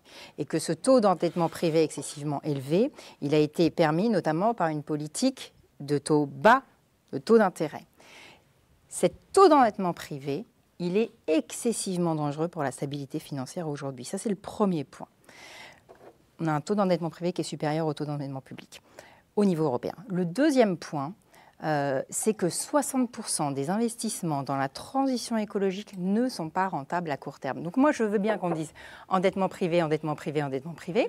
D'un point de vue stabilité financière, je trouve ça tout à fait dangereux. Je ne vais pas parler d'endettement. Comme la banque. Bah oui, mais si je parle d'investissement, c'est pas la même chose. Je suis pas économiste, personne n'est parfait, mais l'investissement privé, il y a un moment, il faut s'endetter pour pouvoir faire de l'investissement. Pas forcément. Alors sur fonds propres, c'est pas forcément. Il y a de l'épargne, il y a de l'investissement, il y a la stratégie d'investissement. De toujours le faire. Donc ça, c'est le premier point. Et juste, Elvire Fabrice sur l'investissement privé. Alors j'aimerais revenir quand même sur la question des subventions et la fragmentation du marché unique. Parce que c'est un enjeu, parce qu'il ne faut pas, se cacher derrière, parce que nous avons des poches un peu plus profondes que pas mal de nos partenaires, et puis il y a une Allemagne qui a des poches encore plus profondes, et on voit qu'aujourd'hui, là, ça vient d'être annoncé ce matin, notamment par Euractiv, mais que les Allemands viennent de trouver un accord pour faire sauter leur verrou d'endettement public, donc les choses bougent, les lignes bougent, et ça donne un signal quand même de l'urgence, de ce besoin d'investissement, pour qu'il y ait un investissement public qui est un investissement qui permet des investissements plus risqués, là où les investissements privés ne vont pas. Donc les subventions, elles sont nécessaires, et les aides d'État, elles bougent. Maintenant, il y a une vigilance au niveau du marché unique sur le risque de fragmentation, de déséquilibre interne. On a besoin de ce marché unique aujourd'hui plus que jamais. L'idée de redévelopper notre souveraineté technologique, notre souveraineté économique, elle est fondamentale, mais elle se joue au niveau européen. Le fonctionnement des chaînes de valeur, il ne s'agit pas de rapatrier, là où on estime qu'il y a des technologies clés dont on a besoin, de rapatrier ces chaînes de valeur dans un périmètre national. Ça n'a aucun sens compte tenu de la complexité aujourd'hui de ces technologies. Ne prenez que l'exemple des semi-conducteurs. Il se trouve qu'on a une grosse entreprise au niveau européen, qui est l'entreprise néerlandaise ASML. On en a pas mal entendu parler avec les restrictions aux exportations vers la Chine. Ça n'est pas une production qui est concentrée aux Pays-Bas. ASML repose sur des chaînes de valeur qui sont notamment très présentes en Allemagne et dans d'autres États membres. Et c'est pour ça que c'est un enjeu qui n'est pas simplement néerlandais, qui est un enjeu européen. Et c'est ce que l'on retrouve sur la plupart de nos technologies. Et si déjà on arrive à se positionner sur des segments clés de ces technologies pour peser à l'échelle internationale et sécuriser l'accès aux autres composants, c'est déjà une chose. Si on arrive à relocaliser en Europe certaines technologies indispensables, c'est encore l'échelon plus loin. Et je dirais que ça nous renvoie à un enjeu à un autre enjeu qui est l'enjeu de la surveillance de la capacité d'innovation, à la fois aux États-Unis, mais aussi en Chine. C'est-à-dire qu'on est encore relativement myope sur l'évolution de cette capacité d'innovation en Chine. Et là où il faut que nous, on soit beaucoup plus sérieux pour investir, pour savoir où on a un avantage comparatif par rapport à ce qui existe déjà. Parce qu'aujourd'hui, si on a mis du temps à ouvrir les yeux sur l'évolution du capitalisme d'État chinois, on met aussi du temps à ouvrir les yeux sur cette capacité d'innovation du côté chinois. Et le problème que l'on a aujourd'hui, c'est que les entreprises continuent à vouloir investir en Chine, pas simplement pour accéder au marché chinois, mais pour être arrimées, pour être accrochées à cette capacité d'innovation chinoise, pouvoir bénéficier de l'innovation qu'il y a chez tous les sous-traitants. Et ça, c'est un enjeu aussi de pooling des capacités de surveillance d'innovation à l'échelon international. Mais pour revenir sur la question, excusez-moi, après ce petit détour sur l'investissement public ou privé, là, on a bénéficié de cette décision européenne d'endettement commun Next Generation EU pour accélérer la transition verte. Ça ne va durer que quelques temps. D'ici 2-3 ans déjà, cette capacité d'investissement public, elle va fondre. Alors oui, on n'est pas du tout assez sérieux sur la question du budget européen. Et oui, il faut qu'on change complètement d'air et qu'on aborde les questions de fiscalité européenne, qu'on aborde sérieusement les questions de ressources propres. Et là, il faut vraiment faire un saut quantique sur ces débats-là. À court terme, face aux problèmes de déséquilibre que peuvent créer la possibilité de donner plus de subventions à l'échelon national, il faut à côté qu'on réaborde la question d'un fonds de souveraineté européen, la question d'un endettement, mais un endettement durable et qui permette d'utiliser beaucoup mieux le levier de l'amplification, attirer les investissements privés par cet investissement public ciblé là où c'est nécessaire et qui permettent d'utiliser beaucoup mieux l'investissement privé qui, à mon avis, relève plus justement de l'investissement que de la dette privée. Donc ça nous renvoie aux questions de capital markets et d'union bancaire. L'investissement de détail. Oui. Ça pose un point qui est celui de la fiscalité. Et je suis désolée de me remettre ma casquette d'économiste, même si je sens que ça énerve. Mais à un moment, pour avoir un budget, tu m'as envoyé un petit acte. C'est pas. Non, mais attends, laisse-moi finir, Stéphanie, laisse-moi finir. Oui, c'est ça. Allez, laisse-moi finir. Merci beaucoup. À un moment, il faut poser la question de la fiscalité et d'avoir une justice fiscale aussi au niveau européen. Ça veut dire quoi? Ça veut dire qu'il nous faut, à mon avis, une taxation sur l'accès au marché unique. Voilà, je ne vois pas pourquoi on ferait bénéficier aux entreprises du monde entier notre marché unique sans qu'il y ait un tout petit peu de taxation à ce niveau-là. Et c'est pourquoi, dans mon groupe politique, on défend le single market levy, l'idée de mettre une toute petite taxation sur l'accès au marché pour pouvoir abonder le budget européen. Ça veut dire aussi qu'il nous faut plus de justice fiscale au niveau des entreprises. Mais je suis désolée, je ne comprends pas pourquoi certaines grandes entreprises au niveau européen sont taxées à hauteur de 8-9% en moyenne, quand du côté des PME, en moyenne, on est autour de 25%. D'où l'idée de l'accord dont j'ai été responsable au niveau européen pour le Parlement sur la taxation minimale des multinationales à 15% effectif. Et là, je vais être responsable sur la taxation justement des PME. Et je trouve qu'il faut qu'on arrive là aussi à avoir quelque chose de plus, de plus juste et une relative stabilité aussi fiscale au niveau européen. Après, sur la question de l'investissement, il faut arrêter d'opposer... il faut arrêter d'opposer la question du privé et du public. On va avoir besoin d'investissements publics massifs. Et le monde tel qu'on l'a connu aujourd'hui est fini. Il faut en faire le deuil et il faut passer à quelque chose de nouveau, je pense. Donc reposer la question du budget, reposer la question de l'investissement public massif et même trouver d'autres choses. Revenir à des outils qu'on a utilisés fut un temps et qu'aujourd'hui on trouve sale. Alors maintenant, le mot de politique industrielle n'est plus sale, très bien. Planification, ok, on peut en reparler aussi. Quid du circuit du trésor? Pourquoi on va s'endetter sur les marchés financiers sur certaines choses? On ne l'a pas toujours fait, même pas du tout. Pendant les 30 Glorieuses, on ne fonctionnait pas comme ça. Donc, est-ce qu'il ne faut pas réouvrir un circuit du trésor ou ce genre de choses? Il va falloir faire montre de pragmatisme parce qu'encore une fois, les montants en jeu sont absolument énormes. Enfin, je veux dire, si on prend juste la question du réseau électrique, les montants pour l'investissement du réseau dans notre pays se chiffrent en dizaines de milliards, rien qu'en France. Donc vous imaginez sur le continent européen, si on veut faire des plans filières sur les renouvelables pour avoir, encore une fois, accès à de l'énergie pas chère, parce que ça c'est un élément de compétitivité énorme pour les entreprises. On a vraiment un désavantage comparatif incroyable. Il va falloir avoir là aussi de l'investissement public. Donc il va falloir faire montre d'imagination, revenir sur la question fiscale, budget européen, et peut-être arrêter de passer tout le temps par les marchés financiers, même si moi, je n'ai rien contre les marchés financiers en soi. Voilà. Très bien. Peut-être Marc-Antoine, pour finir sur la question de la justice fiscale des entreprises. Ce n'est pas un de mes domaines d'expertise, vous dites tout à l'heure l'économie. Donc écoutez, je pense que récemment aussi, je parle sous votre... Il y a une augmentation de la taxe de toute façon qui est de 2%, qui a impacté les entreprises européennes, qui doit être en fait alignée sur l'ensemble des entreprises. Je ne suis pas sûr que les entreprises américaines et autres suivent. Donc je pense qu'aujourd'hui, j'ai plutôt l'impression qu'on va vers un niveau d'alignement, en tout cas au sein de l'Europe. Mais je ne suis pas spécialiste pour dire si effectivement entre les PME et les grands groupes, on a encore des différences.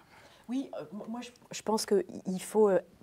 Sur d'abord la question de la fiscalité, moi je suis tout à fait d'accord, donc je ne m'inscris pas du tout en faux. Et effectivement, j'avais cette réserve sur les économistes, je ne suis pas, donc forcément, je connais moins, je parle avec ce que je connais en tant plutôt que juriste et puis quelqu'un qui travaille avec les entreprises localement et me rend compte que oui, l'investissement public est très important. La dette la plus importante qui est face à nous, c'est la dette écologique, et qui va nécessiter effectivement des investissements massifs, publics comme privés. Et donc, comment on fait maintenant, sans opposer en fait, pour mettre tout ça ensemble avec les instruments qu'on connaît? Effectivement, les marchés financiers, c'est jusqu'à présent aussi l'un des bras armés de justement ces investissements privés. Nous, on travaille actuellement sur un sujet qui est important, c'est la stratégie d'investissement de détail. Comment, dans une Europe où 70% des citoyens européens n'ont jamais investi, jamais, dans aucun produit, mais privilégient l'épargne, on les incite à être acteurs, à investir dans l'économie réelle, dans des investissements à impact. Parce que les marchés financiers, pour reprendre ton terme, c'est pas sale, quoi. Enfin, je veux dire, c'est aussi ce qui a justement est un des moteurs, et de faire en sorte d'être vraiment maintenant dans la mise en œuvre et dans le fait d'inclure aussi les citoyens dans la démarche de l'investissement. Beaucoup de jeunes, à travers notamment les crypto-monnaies, dont l'importance de les réguler. Moi, j'étais hier aux 20 ans de l'autorité des marchés financiers, disait que énormément de jeunes commencent à investir à travers les crypto-monnaies. Alors, bonne chose ou pas bonne chose, parce qu'il y a des influenceurs très dangereux et des arnaques.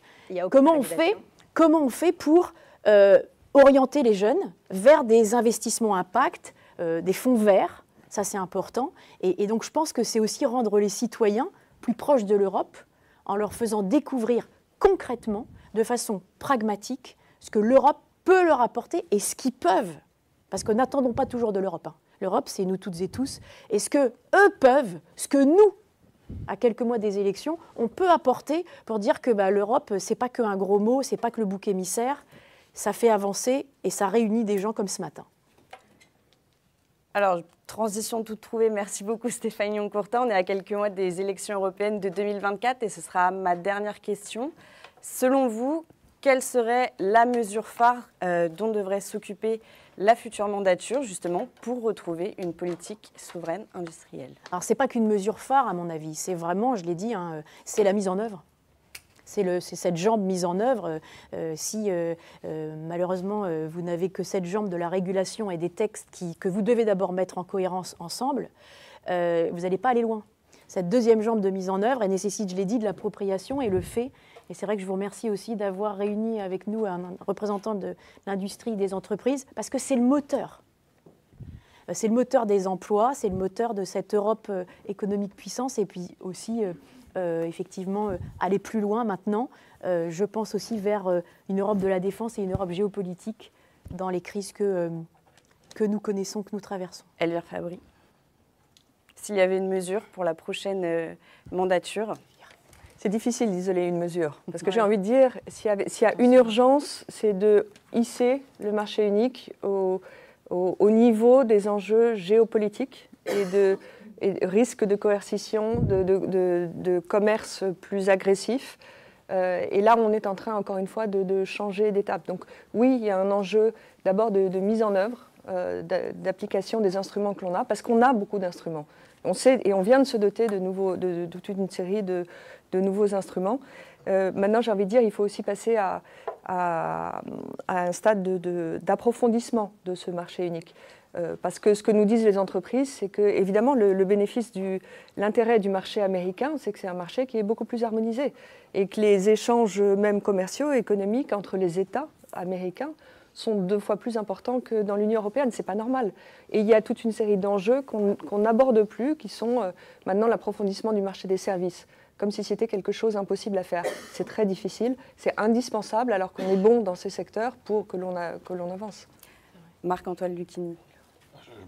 Je me réjouis que effectivement, l'Europe s'affirme ou doit s'affirmer dans un contexte ultra compétitif. Et je pense qu'il y a une volonté politique et il faut que cette volonté politique elle soit audacieuse. En même temps, on l'a exprimé. Comment on trouve le juste milieu entre une volonté politique, mais en même temps une certaine liberté, libéralisation et exécution qui puisse permettre aux entreprises d'aller vite, de pouvoir ou d'investir ou de bénéficier de subventions, mais en même temps qu'on sorte un petit peu aussi de ce millefeuille, en fait, à la fois en termes d'administration, mais aussi en termes d'alignement entre les pays membres. Et je pense que pour un groupe comme le nôtre, et on n'a pas eu l'occasion d'aborder, c'est dommage, je pense que faire aussi de la décarbonation un avantage compétitif pour l'Europe. Je pense que un groupe comme le nôtre pense que c'est pas un défi, c'est un outil compétitif qui va nous permettre aussi, de façon, par un aspect vertueux, de prôner la différenciation de l'Europe et certainement la compétitivité de l'Europe. Aurore Lahuc. Se voir comme une puissance politique, arrêter de se voir comme un marché unique. C'est bon, il y a le marché unique, certes il est encore un peu fragmenté, etc. Non, on passe à une puissance politique. On s'outille comme un État. On prend conscience qu'on n'est pas dans un monde géopolitique simple, qu'il est excessivement tendu. On cesse de se voir comme des consommateurs, on passe à un continent de producteurs et on met les outils de la politique industrielle et c'est concret, on passe par un Buy European Act. J'en ai pas entendu parler ce matin. Comment on ne peut pas en parler? Il nous faut un Buy European Act. Il faut utiliser les leviers de la commande publique pour pouvoir favoriser un bon maillage industriel sur notre continent, avoir un plan d'investissement nouveau par filière et notamment sur la question des renouvelables. J'insiste sur la question du réseau électrique et du prix de l'énergie. C'est essentiel à mon avis aussi pour les entreprises. Déjà, si on fait ça, on sera pas mal. Mais on passe du Green Deal à une politique industrielle. On garde le Green Deal, mais ce Green Deal, il doit se concrétiser à travers une politique industrielle. Sinon, si on se voit encore comme une puissance normative, on va avoir que nos yeux pour pleurer. Très bien. Eh bien, écoutez, je vous remercie. Peut-être juste une question. Alors, on a eu plusieurs questions sur le chat, mais pas mal d'entre elles ont été répondues au cours de ce débat. Mais c'est vrai que, et vous venez de l'évoquer, Aurore Laluc, sur le Buy European Act, est-ce que vous voulez répondre? Oui, effectivement, c'est vraiment un point dont je vous parlais tout à l'heure et je remercie Aurore d'en avoir parlé. Il y a la commande publique, c'est 14% du PIB européen. Et c'est aussi, c'est pas du protectionnisme ou alors c'est du protectionnisme calibré. Et c'est vraiment le fait effectivement à offre, à appel d'offres égal, similaire, même qualité entre des acteurs étrangers ou des acteurs européens, acteurs économiques. Eh bien, c'est le fait de favoriser nos acteurs économiques. C'est un sujet, moi, que j'ai, et un combat qu'on mène avec notamment les acteurs du tech, de la tech, du numérique, puisqu'on voit qu'il y a beaucoup de secteurs et d'écosystèmes comme le cloud notamment qui restent encore, mais pas que, hein, l'IA va poser un gros problème et donc reste encore très américain, très étranger. Et donc à travers ça, le Buy European Act de façon plus généralisée, effectivement, est très important. C'est la fin de cette naïveté qui se concrétise réellement à travers le fait, effectivement, de mettre en avant, dans les écosystèmes dont vous parliez, nos industries qui doivent maintenant être vertueux, qui sont vertueux, et donc faire de cette décarbonation, de cette transition numérique, un outil qui bénéficie aux nos entreprises. Bah écoutez, merci à tous les quatre d'avoir été parmi nous ce matin. C'était un débat très enrichissant qui aurait sûrement mérité quelques minutes, voire quelques heures de plus. Merci également à notre public. Je vous invite à profiter d'une pause café. Merci, et on retrouve dans 20 minutes.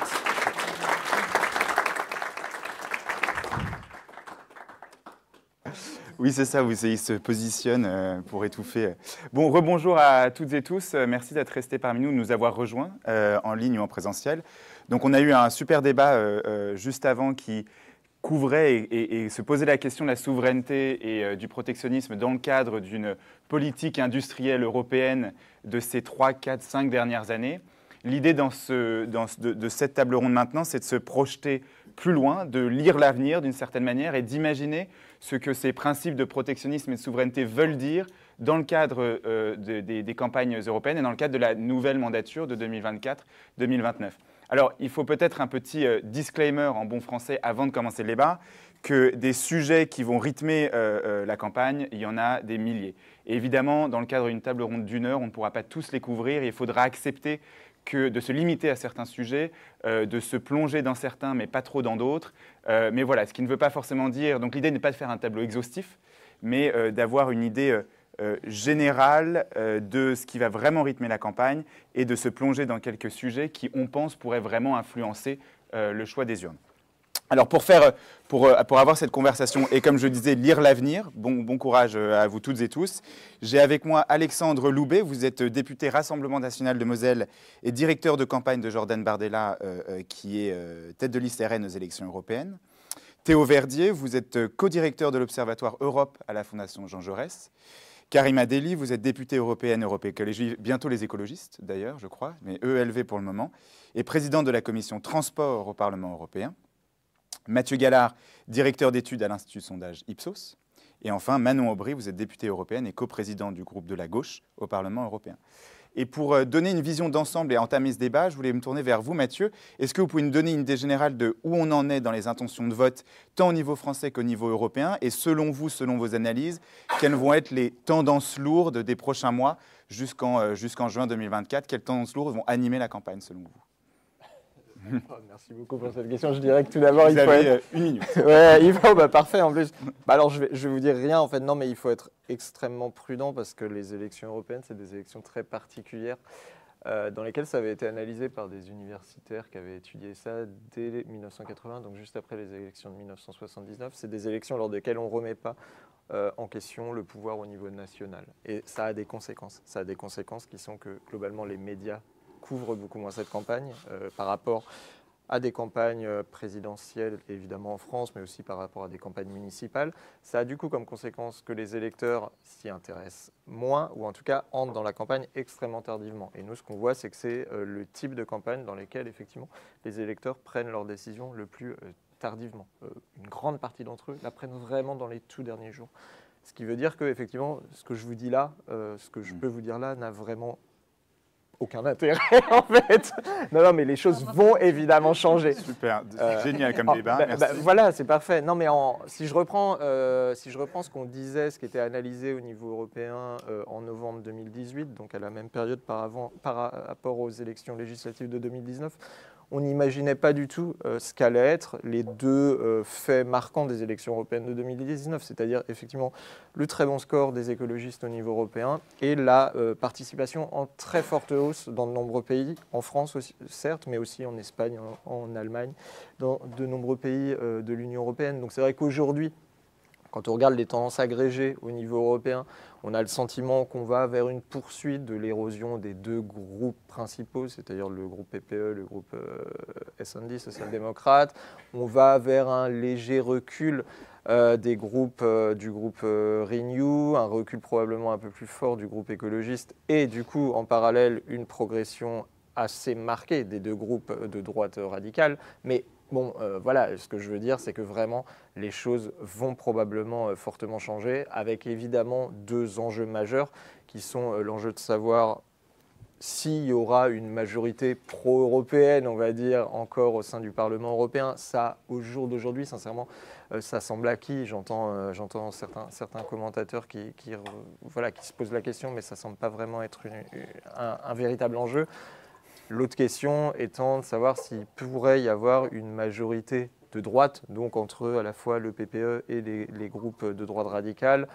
Ça semble être potentiellement une possibilité d'un point de vue numérique, d'un point de vue politique, ça paraît en revanche extrêmement compliqué. On sait que c'est des groupes avec des partis au niveau nationaux qui sont en compétition très forte. Je pense par exemple à ce qui vient de se passer en Pologne, les élections législatives en Pologne. C'est quand même difficile d'imaginer une coalition au niveau du Parlement européen qui intégrerait à la fois les libéraux de la plateforme civique qui arrive au pouvoir et le PiS qui vient d'en être chassé. Donc voilà, il y a toutes ces dimensions qui sont intéressantes, qui sont à prendre en compte. Mais voilà, savoir ce qui va se passer aujourd'hui, j'en suis bien incapable. D'accord. Bien, puisqu'on sait que ce débat ne sert à rien, je me permets, Karima, de me tourner vers vous, puis je vous laisserai la parole maintenant, Aubry, pour rentrer sur certains sujets concrets. La dernière mandature a été celle, pour faire simple, notamment du pacte vert, qui a été vraiment au cœur de toute l'action politique des 5 dernières années. Il y a eu de réelles ambitions en 2019 qui, il semblerait, au point de vue du moins politique, semble souffrir d'un retour de bâton. On l'a vu avec la loi sur la protection de la nature et peut-être une certaine réticence à mettre en œuvre une politique environnementale d'ambition. Si on se met dans un contexte où les sondages nous montrent qu'il y a une perte de vitesse chez les Verts, à quoi peut ressembler le pacte vert de demain? Et surtout, selon vous, vous qui êtes écologiste, comment est-ce qu'on porte le message d'un pacte vert qui est pertinent pour les citoyens et dont les citoyens partout en Europe ont réellement besoin? Quel message faut faire porter? Alors c'est toujours la même chose, c'est-à-dire, c'est assez drôle cette question, il y a le pacte vert qui nous affaiblit, donc les verts sont faibles. Non, c'est comme si on dit, il y a une loi immigration, donc le RN va être faible. Il y a un lien qui n'est pas de cause à effet, vous voyez. La première chose qu'il faut se dire, c'est que l'Europe se dote pour la première fois d'un Green Deal. On rentre dans la cour des grands, notamment sur la protection de la nature et de la planète. Et ça, c'est une bataille culturelle que les Verts ont gagnée. Cette bataille-là, elle ne vient pas du jour au lendemain. Ça fait 30 ans qu'on attend ça. J'ai été élue pour la première fois en 2009. Notre programme, c'était le Green Deal. Donc vous voyez, ça a mis du temps. Et pourtant, on l'a. Une fois qu'on l'a, ce Green Deal doit respecter le dérèglement climatique et les accords de Paris. Et c'est là où on va avoir un problème. Et pourquoi on a besoin, notamment des écologistes? Parce que si je prends le Green Deal, on me dit moins 55% de CO2 en moins d'ici 2030 pour rentrer après dans la neutralité carbone. Je prends les accords de Paris, je les applique, ce n'est pas moins 55% qu'il faut. C'est 65%. 10 points d'écart, c'est énorme. Et pourtant, et c'est là où ça devient très important, c'est que nos 10 points vont devoir aussi se combler sur toute la chaîne de tous les secteurs. Et dans le Green Deal, c'est un parapluie où il y a les secteurs qui vont venir rentrer dans la transition. Le problème que nous avons, il est climat moins le quart. Moi, je peux vous le dire, je suis ch'ti. On est sous l'eau, là. Ça fait 45 jours, on est sous l'eau. Et ce phénomène-là, il va se répéter. Parce que, justement, là, je dois le dire, les États membres n'ont pas fait d'efforts. et le Parlement européen, notamment les forces conservatrices, elles disent quoi? Mais l'écologie, on ne va pas faire d'écologie, c'est la contrainte, c'est la punition. Les normes, ce n'est pas la punition. C'est anticiper l'avenir, parce que je peux vous le dire que le dérèglement climatique, lui, il ne va pas rigoler avec nous. Et peut-être une question un peu provocatrice, mais est-ce que la perte de vitesse... Ah, mais on se lâche sur ce débat, de toute façon. Je vais me l'acheter, allez, on y va. Est-ce que la perte de vitesse des écologistes, qu'on voit pour le moment et qui ne sont évidemment que dans les intentions de vote, est-ce que ça marque un peu la mort des ambitions climatiques européennes, pour faire simple? Est-ce qu'on a besoin des écologistes pour porter un message écologiste, si je puis dire? Absolument qu'on a besoin. Je vais vous prendre trois exemples très concrets. Le glyphosate. Vous avez vu ce qui vient de se passer, le glyphosate? Alors déjà, on a un président de la République qui avait dit « crache et juré ». J'arrête après 3 ans. On devrait mettre en place au niveau européen un délit de non quand on ne tient pas ses promesses, vous voyez. Il y aurait beaucoup de gens en prison. Ben voilà. Ça c'est oui, mais on discrédite quoi? La parole politique. Alors déjà, l'Europe n'a pas beaucoup de presse, pas bonne presse. Alors là, je vais vous dire, cerise sur le gâteau. Là, on a un problème de fond. C'est-à-dire qu'à la dernière mandature, on a dit pas plus de 5 ans. Est-ce que les États membres ont travaillé les alternatives? Absolument pas. Et le lobby, notamment des pesticides, starting block. Donc glyphosate, 10 ans. Cette semaine, avec Manon, les pesticides, réduction des pesticides renvoyés aux calendes grecques. Et c'est là où ça devient très, très, très problématique. Pourquoi? Parce que tout ça, ça atteint nos sols, ça atteint l'eau, mais ça atteint aussi la santé directe de nos agriculteurs. Donc on est en train de perdre du temps. Donc à votre question, pourquoi il faut des écolos? Mais parce qu'on est en train de tout détricoter. Et à contrario, pas d'écolo. Est-ce que c'est la mort des ambitions européennes? Absolument.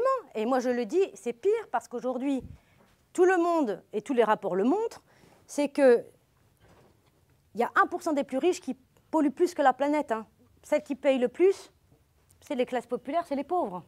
Et donc là aussi, c'est-à-dire que ce Green Deal, il doit marcher sur ses 2 jambes. Un volet environnemental fort avec un volet de justice sociale. C'est comme ça qu'on avance. Et là, qu'est-ce qu'on voit? Vous regardez tout le parapluie un peu Green Deal, et ben le lobby ont gagné, au fait. Je vais vous donner, moi, un dossier que je connais bien, on pourra en reparler tout à l'heure, mais je suis en colère sur notamment le fait que sur le volet transport, pour la première fois, je rappelle que les transports en France, c'est le premier secteur émetteur de gaz à effet de serre. D'accord? C'est le seul secteur qui réduit pas ses gaz à effet de serre depuis 1990.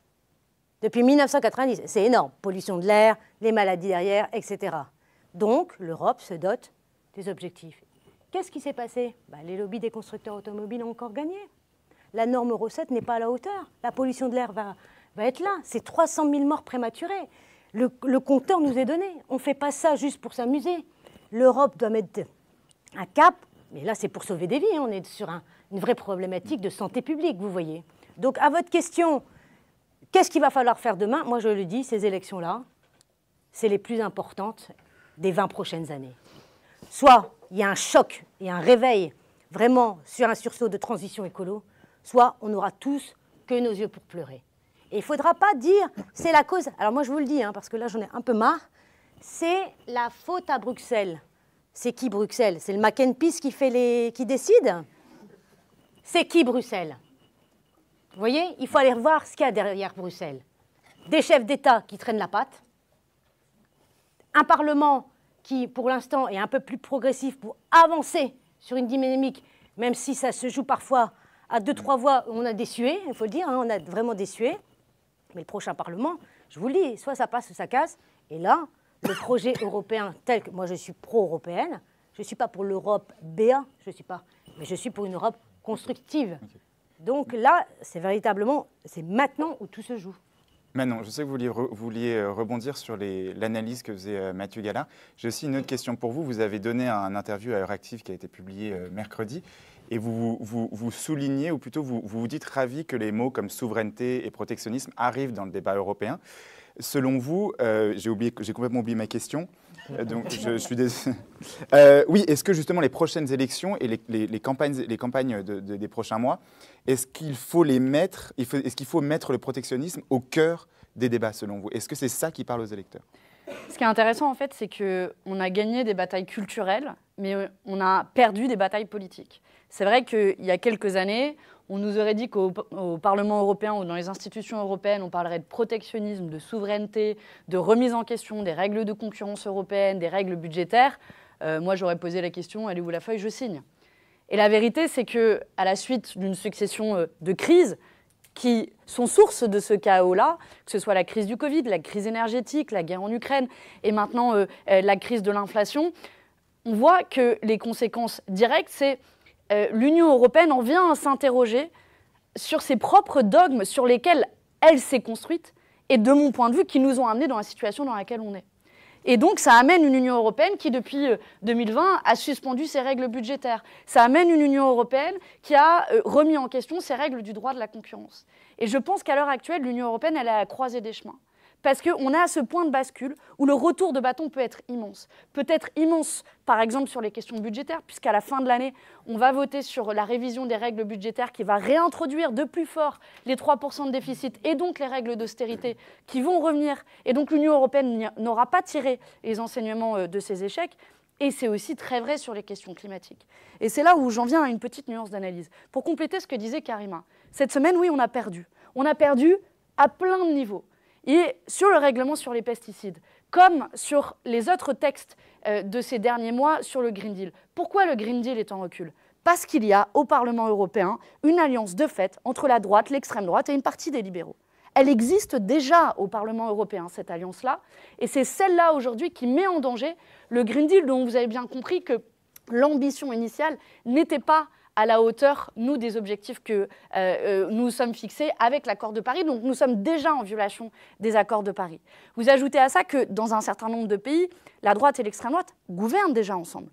C'est le cas en Italie, c'est le cas en Suède, c'est le cas, ça a failli être le cas en Espagne. Et donc cette frontière qui existait, qu'on appelait cordon sanitaire au Parlement européen, est en train de voler en éclats, et singulièrement sur les questions climatiques. Et j'en arrive à la fin de la question sur la partie notamment du protectionnisme.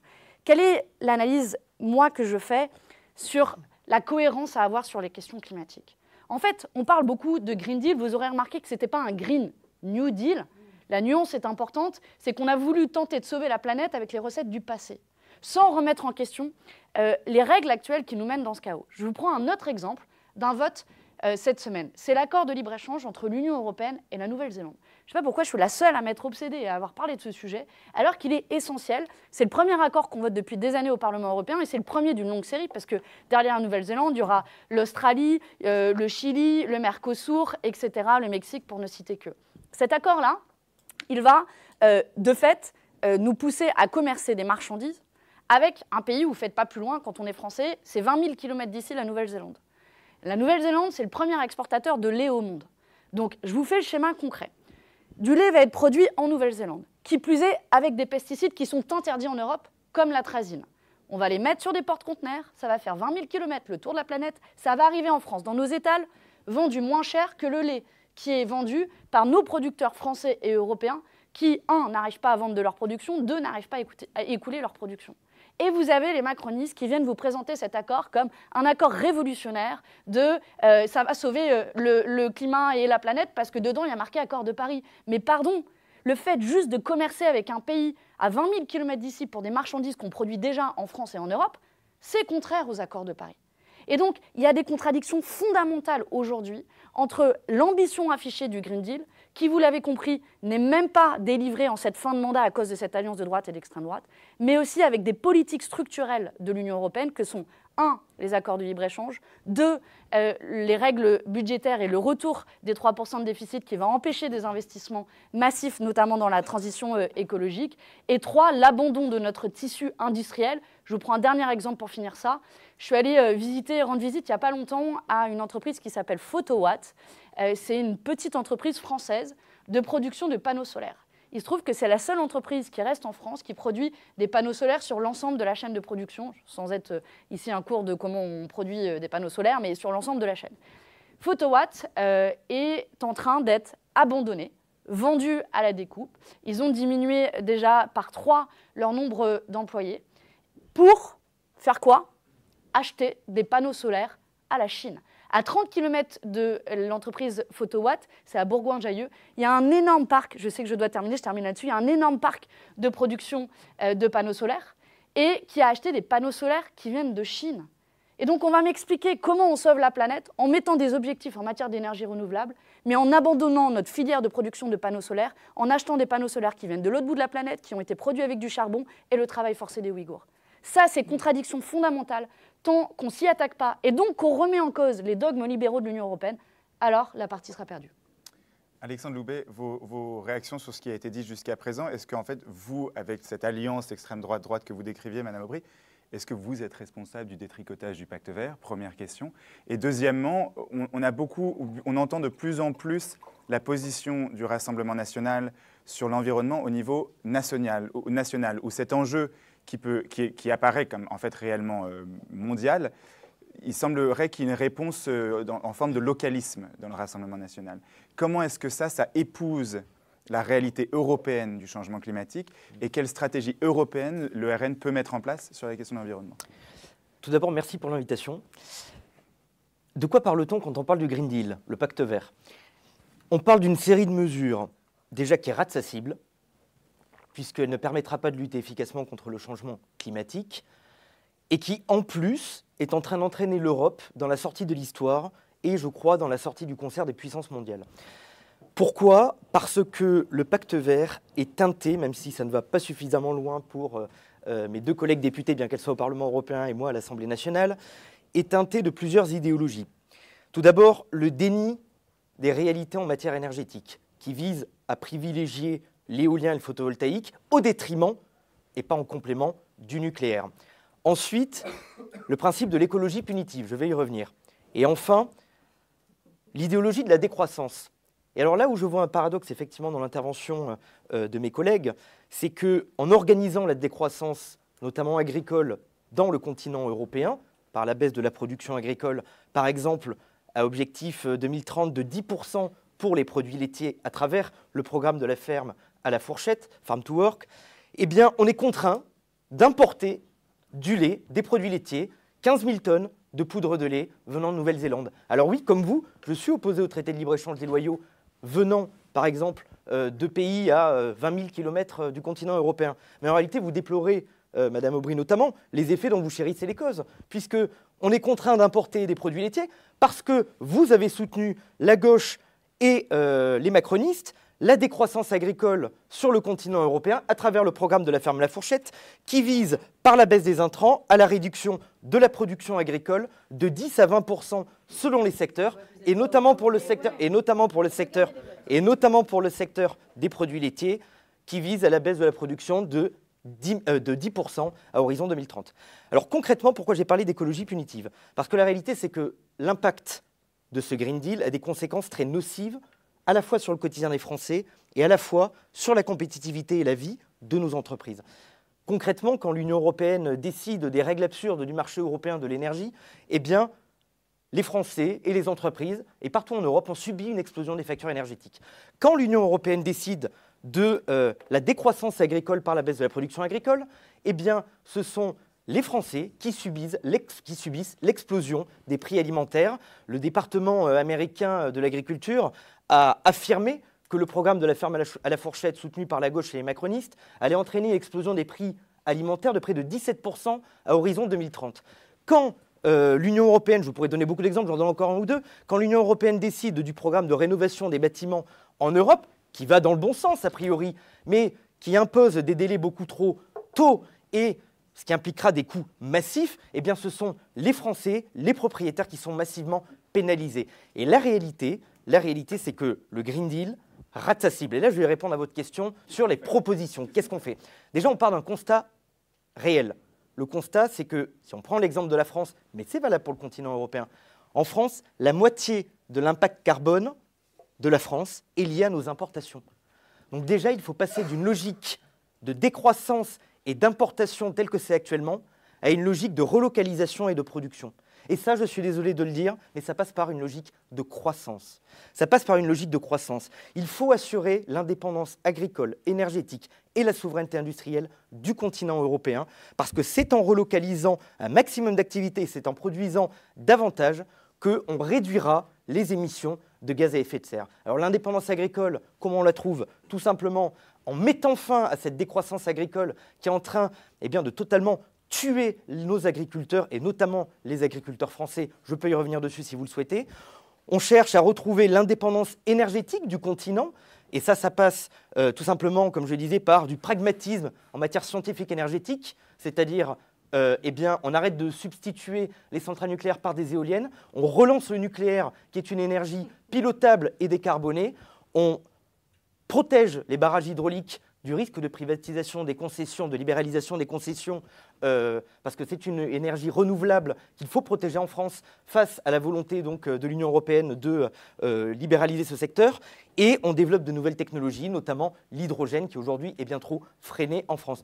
Comment enfin on assure notre souveraineté industrielle pour relocaliser un maximum d'activités et donc réduire l'empreinte carbone de l'Europe et de la France?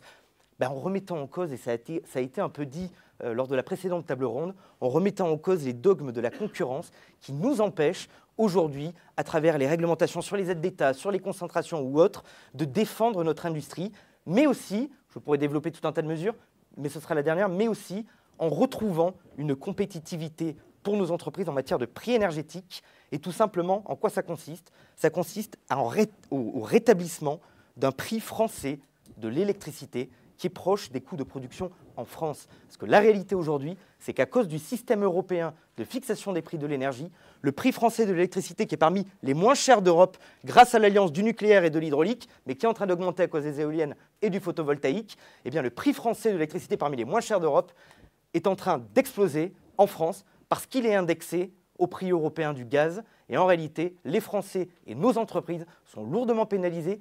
On paie la facture énergétique pour les pays qui n'ont pas fait la vraie transition énergétique en favorisant le nucléaire, et nos entreprises sont en train de fuir notre pays, ou en tout cas de ne pas vouloir s'y installer, alors que la France aurait pu devenir l'Eldorado de l'industrie en Europe si on avait eu un coût de production, si on avait eu un prix de l'énergie proche du coût de production. Je vais faire intervenir Théo Verdier, mais peut-être une réaction. Est-ce que vous voulez faire une réaction rapide sur les propos de M. Loubet? Karim Adeli. Il y a beaucoup de fake news dans ce que dit M. Loubet. La première chose, c'est que vous êtes en train de dire on a voté ça, on a voté ceci. Venez regarder les votes, comme ça on pourra montrer les choses. Je rappelle que quand même, rien que sur la politique industrielle zéro émission, nous on s'est battu bien sûr pour dire que le nucléaire demain ne devrait pas être dedans. Et je l'assume parce que je suis écolo. Ça a été absolument réintroduit par votre parti politique et par tous les lobbies. Par tous les lobbies. Sauf qu'on a oublié de dire que cette énergie, elle coûte cher, elle est dangereuse. Aujourd'hui, on ne sait toujours pas. Je rappelle que l'EPR de Flamanville, c'est 17 milliards d'euros et il ne fonctionne toujours pas, vous voyez. Et on est en train de faire des projections pour des des petits réacteurs qui ne vont voir le jour qu'à partir de 2045. Qu'est-ce qu'on fait d'ici là? Qu'est-ce qu'on fait d'ici là? Vous voyez? Donc ça, c'est la première chose. La deuxième chose, il y a une grosse fake news sur l'agriculture. Mais l'agriculture, mais regardez ce que vous avez voté par rapport à la PAC. Nous, notre objectif, il est assez simple, c'est de retrouver des paysans. Je rappelle que la France a perdu 100 000 paysans. Que cette alimentation et cette agriculture, bien sûr, qu'elle soit au niveau, là la souveraineté va être un grand sujet, elle soit au niveau, notamment pas une agriculture chimique, mais une agriculture de proximité et une agriculture accessible. Sauf que le problème aujourd'hui, c'est le problème des terres. Nos jeunes ne savent plus acheter des terres. La deuxième chose qui est terrible, c'est que regardez les financements de la PAC. Ils vont où les financements de la PAC? Vous croyez qu'ils vont au bio? Ben non, ils vont aux gros exploitants. Donc c'est deux temps et de mesures. Donc ça ne peut pas aller. Si on va aller vers une agriculture raisonnée et passer à un modèle qui respecte la planète et les agriculteurs. Parce que je rappelle que les agriculteurs sont en train de s'empoisonner. Tous les scandales au niveau européen, c'est à ce niveau-là. Et qu'est-ce qui se passe? Ben non. Vous avez fait quoi sur la politique sur le glyphosate? Ou vous avez fait quoi notamment sur les pesticides? Banco, vous êtes, et Manon Aubry a totalement raison, main dans la main avec les libéraux et la droite. Et donc c'est là où il y a une chose qui est très importante. Ne vous faites pas rouler dans ces élections. Regardez bien ce qui est en train de se passer. Parce que la fake news, et là je vous le dis parce que vous êtes des journalistes, va jouer à plein. Il faut arrêter les doubles discours entre ici, ce que vous êtes en train de dire, et ce que vous votez là-haut à Bruxelles. Je vous le dis de manière assez simple. Et la dernière chose que je voudrais dire, c'est que la question des aides d'État, la question des financements, mais on s'est toujours battu avec notamment la gauche, les écologistes, pour mettre notamment des contreparties et de dire que les aides d'État ne peuvent qu'être renforcées d'abord sur les territoires. Et qui a volé tout ça en éclat en termes de critères? Je suis désolée, c'est la droite et l'extrême droite. Manon Aubry, super rapidement, en 3 phrases. En 3 phrases. La première, c'est que ça se voit que M. Loubet n'est pas député au Parlement européen. Peut-être que le Rassemblement national, leurs députés étaient tellement occupés qu'aucun d'entre eux n'était disponible. Pourtant, ils en ont un certain nombre au Parlement européen.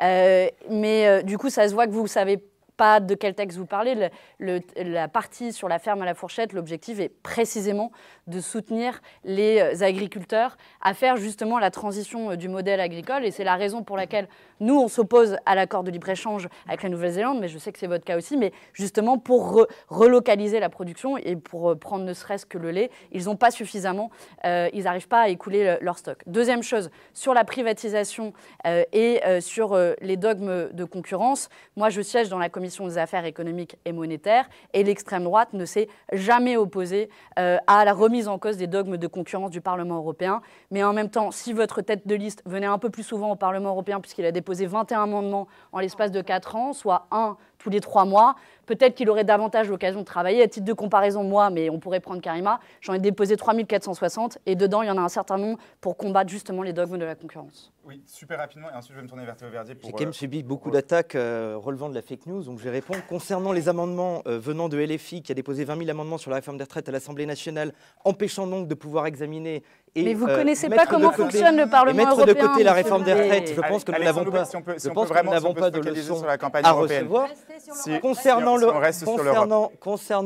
le programme de la ferme à la fourchette, concernant le programme de la ferme à la fourchette, la réalité, c'est que vous avez vous-même fait l'aveu de ce que j'étais en train de raconter. C'est-à-dire que vous parlez de transition. Évidemment qu'il faut une transition, mais quand on fixe des objectifs à 2030, complètement intenables, qui visent à baisser les intrants, que ce soit les engrais, que ce soit parfois dans certains cas les pesticides, de 10 à 50% selon les secteurs agricoles, eh bien oui, ça conduit, et ce n'est pas moi qui le dis, c'est la Commission européenne qui le dit, ça conduit à une baisse de la production en 2030, ce sont les faits, là c'est vous qui êtes en train de les nier, à une baisse de la production, par exemple dans le secteur agricole de 10%, dans le secteur bovin de 17,5%, dans le secteur céréalier de 15%. Ça, ce sont des faits, ou alors vous êtes en train de contredire les expertises. Donc on continue avec les pesticides. Ou alors vous êtes en train de contredire les expertises de la Commission européenne.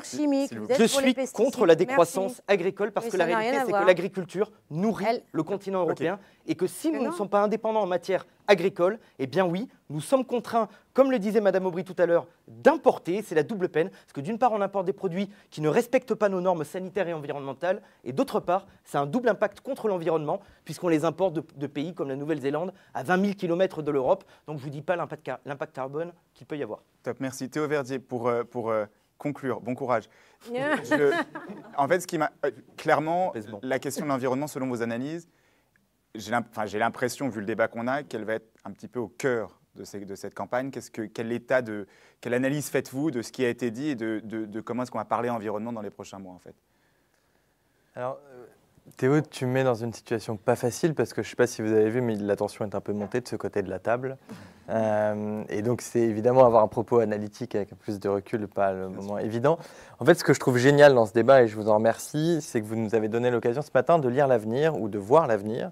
C'est-à-dire qu'on vient d'avoir sur le Green Deal la tonalité et les arguments, même s'ils évolueront, du débat que certainement auront Manon et le boss d'Alexandre à la télévision avant le scrutin et quelqu'un de la famille politique de Karima Deli. Moi, je peux rentrer dans les débats. C'est vrai, c'est vrai.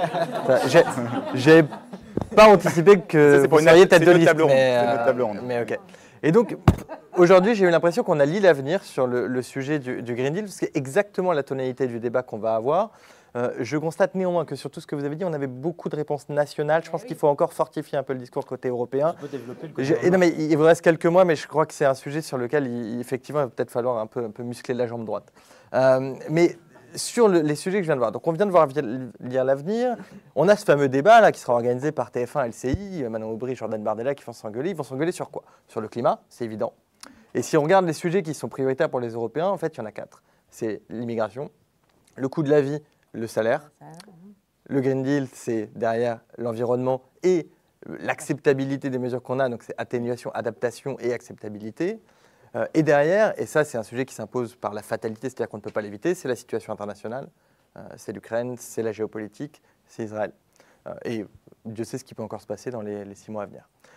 Et donc, ce qui est intéressant dans ces sujets, moi j'ai commencé, ma première campagne, ça fait 10 ans que je suis engagé sur les questions européennes, c'était en 2014. Je vais vous dire un truc, là on est entre nous.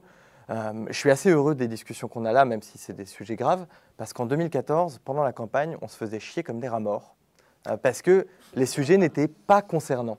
C'est-à-dire que c'était difficile d'aller sur un marché. J'étais pas tête de liste. Je sais.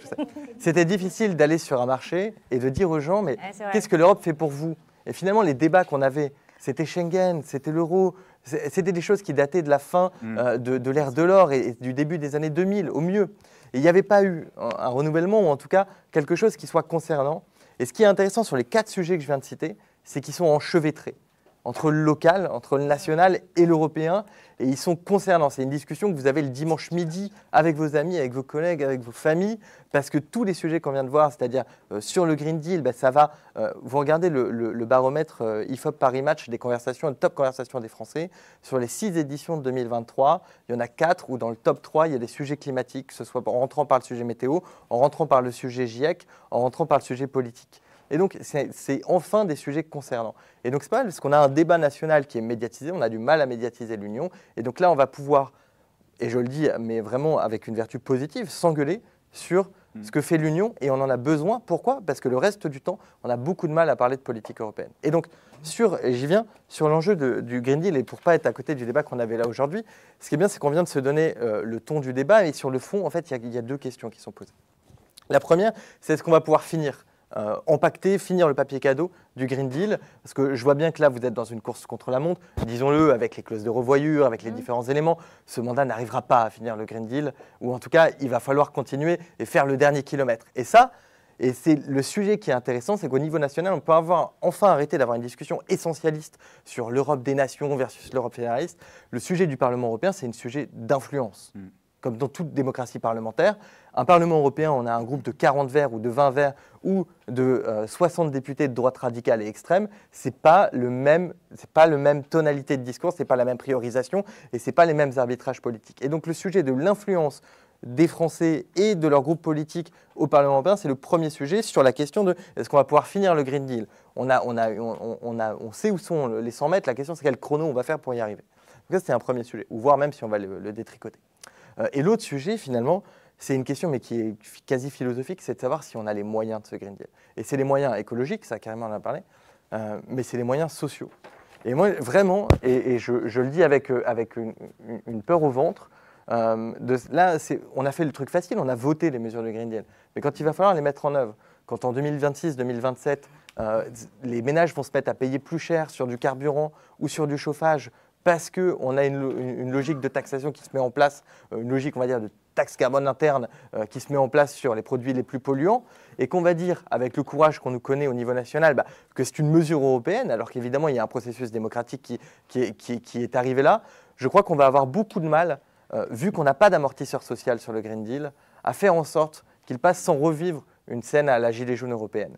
Et donc ça, aujourd'hui, et en fait, quand vous regardez le débat politique européen, ce qui s'est passé, alors il y a beaucoup de sujets immigration, mais ce qui s'est passé aux Pays-Bas, c'est aussi le cas de ce qui s'est passé en Pologne, ce sujet de l'acceptabilité sociale, et finalement de savoir si le Green Deal est réaliste dans son adoption par l'économie et par les ménages, c'est un sujet qui transcende le continent et qui est local, national et européen. Et donc ça, c'est les 2 questions de ce scrutin, et c'est celle que j'espère qu'on traitera dans ce fameux débat TF1-LCI entre Manon et Jordan Bardella et les autres. Que je n'animerai pas, du coup. Mathieu Gallard, il y a un point que je veux relever sur ce qu'a dit Théo Verdet qui est super intéressant, c'est à quel point les 4 sujets prioritaires que sont immigration, situation internationale, coût de la vie et Green Deal, il y a cette question de l'enchevêtrement des débats. Et en même temps, on a d'un côté un Jordan Bardella qui nous dit « il faut sanctionner le gouvernement, c'est une élection sanction, c'est presque une élection référendum », et un autre Stéphane Séjourné qui ce matin même nous rappelle qu'il faut européaniser les débats. Est-ce que cette dichotomie ou cette binarité a un sens lorsqu'on réfléchit aux élections européennes ? quand on interroge effectivement les électeurs, que ce soit en France ou dans d'autres grands pays européens, sur le niveau en fait, sur lequel ils se sont appuyés pour prendre leurs décisions, ils disent systématiquement à une majorité assez nette, pas écrasante, mais assez nette, qu'ils se sont d'abord sentis concernés par les enjeux européens pour voter aux élections européennes. Bon, avec des différences très fortes selon les forces politiques. Quand vous votez pour un parti qui est pro-européen, vous êtes beaucoup plus enclin à vous décider en fonction d'enjeux européens. Quand vous êtes électeur d'un parti eurosceptique, voire europhobe, vous allez être beaucoup plus concerné par les sujets nationaux. La réalité, quand on sort des sondages et quand on fait des enquêtes qualitatives, c'est-à-dire vous réunissez 8-10 personnes dans une salle, vous les faites parler pendant 3 heures sur un sujet précis, quand on leur demande justement comment ils se sont décidés sur les élections, sur leur vote aux élections européennes, en fait, il n'y a pas tellement de différence. On ne se décide pas pour l'Europe, pour le national, on se décide sur des enjeux. Et donc c'est là, effectivement, où tout est important. Quels vont être les enjeux qui vont être au cœur de la campagne? Quels vont être les enjeux qui vont être les plus médiatisés, les plus mis en avant aussi par les dirigeants? C'est ça qui va décider finalement des grandes tendances de la campagne. C'est dur d'imaginer que forcément, comme en 2019, il y aura une tendance au niveau européen. En 2019, c'était assez spécifique de ce point de vue-là. Il y a effectivement eu cette vraie percée des écologistes qu'on a retrouvée en France, mais qu'on a retrouvée dans énormément de pays. Alors, il y a des pays qui sont pas, où les partis verts sont inexistants encore, hein, mais c'est vrai que dans tous les pays où il y avait un parti vert relativement solide, relativement identifié par les électeurs, ça a eu un impact. Ça a eu un impact parce que 2019, c'était précisément le moment où les préoccupations environnementales sont devenues fortes dans la population. Nous, ce qu'on mesure, on a un baromètre mensuel qu'on fait tous les mois dans une trentaine de pays dans le monde, dans une dizaine de pays européens. On demande les préoccupations des citoyens de ces pays. On le fait depuis 2008. Entre 2008 et 2017, globalement, dans tous les pays, l'environnement, c'était vraiment tout en bas des préoccupations. À partir de 2017, ça se met vraiment à progresser. Et c'est vrai que, du coup, les élections européennes de 2019 étaient arrivées vraiment au bon moment pour les écologistes de ce point de vue-là. Mais c'est vrai que les choses ont beaucoup changé. Et vous avez beaucoup parlé d'écologie punitive. Et ça, c'est vraiment un discours qui a un écho dans l'opinion depuis quelques années. On voit, nous, qu'effectivement, il y a un début, et c'est vrai en France, c'est vrai dans les grands pays européens, Allemagne, Italie, Espagne, il y a un début de backlash écologique, de retour de bâton.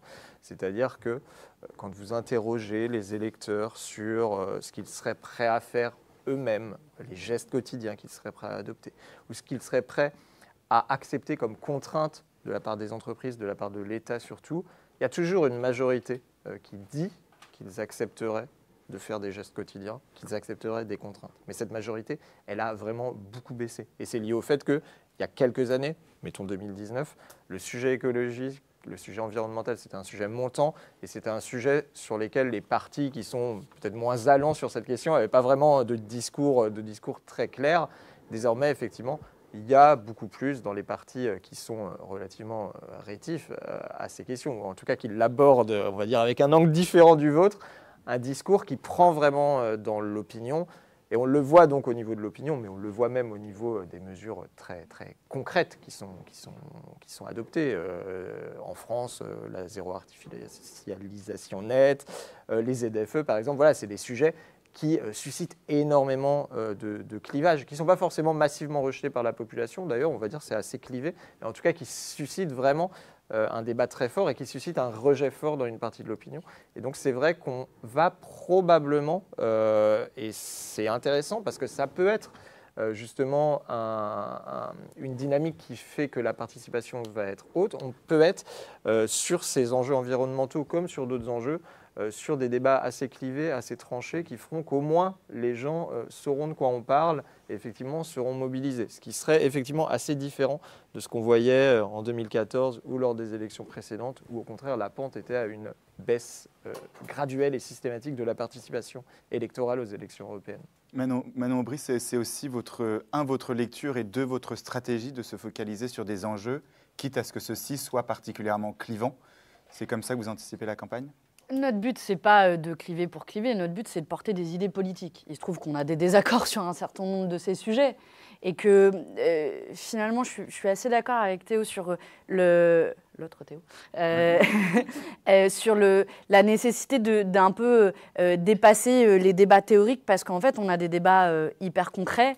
Et finalement, moi, je n'ai pas de souci, vous pouvez m'inviter à une conférence sur le fédéralisme pendant 3 heures, je peux en parler pendant 3 heures, mais je ne crois pas que ce soit l'enjeu véritable de la campagne. L'enjeu véritable de la campagne, c'est des choses qui sont concrètes.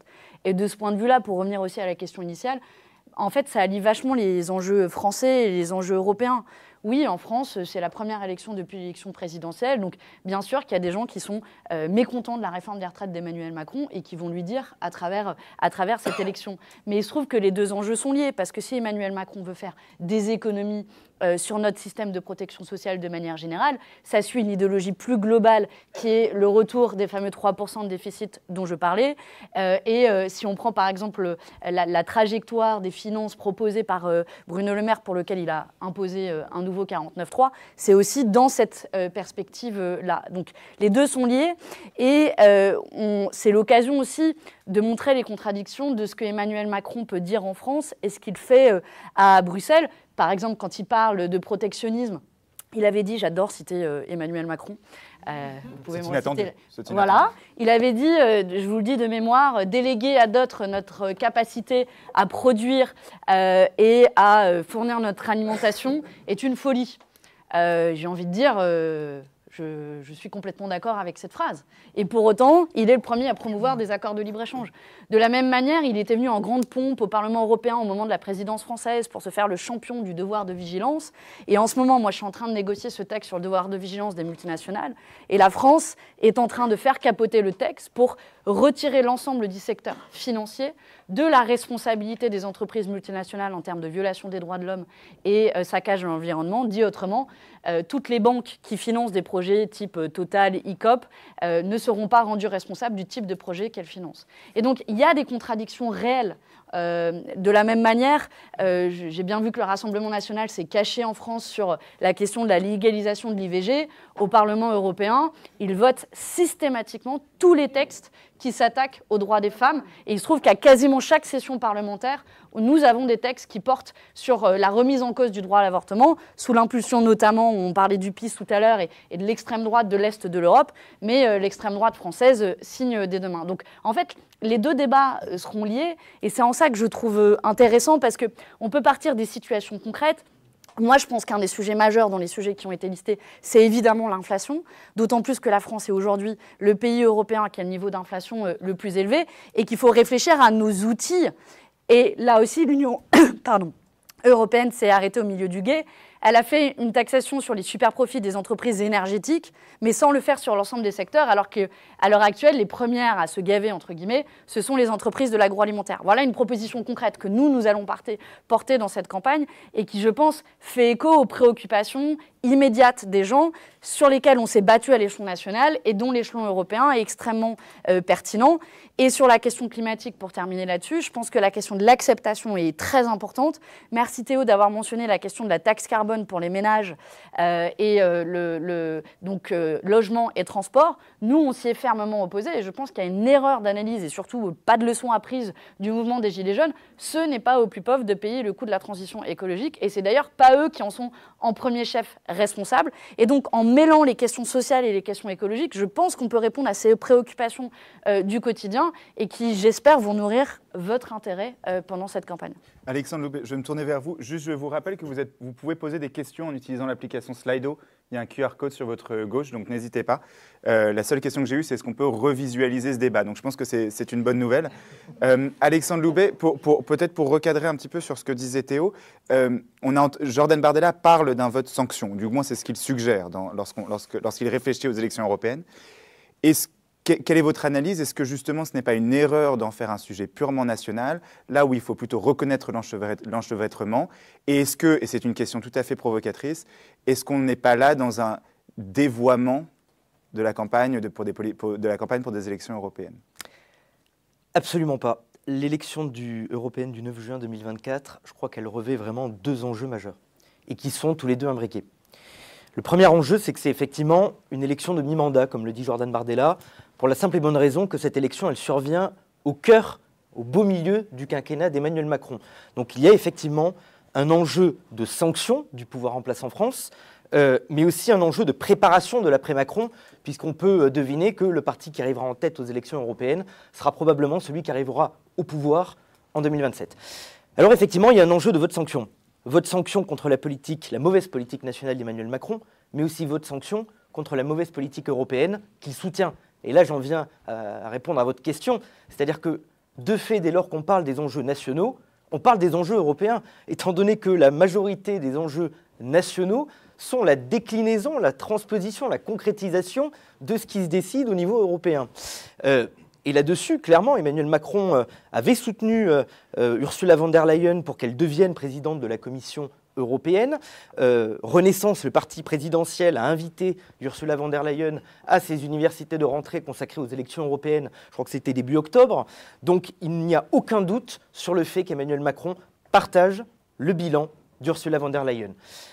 Alors là-dessus, le bilan, quel est-il? J'en ai un peu parlé tout à l'heure, je vais faire très vite, mais c'est que les Français doivent comprendre, donc ça les concerne directement, qu'avec leurs impôts, ils sont en train de financer une organisation européenne bureaucratique, hors sol, qui organise la submersion migratoire du continent, la concurrence déloyale, qu'elle soit intra-européenne comme extra-européenne, qui leur impose l'écologie punitive, qui est en train de les pénaliser dans leur quotidien, mais aussi de freiner la compétitivité de nos entreprises.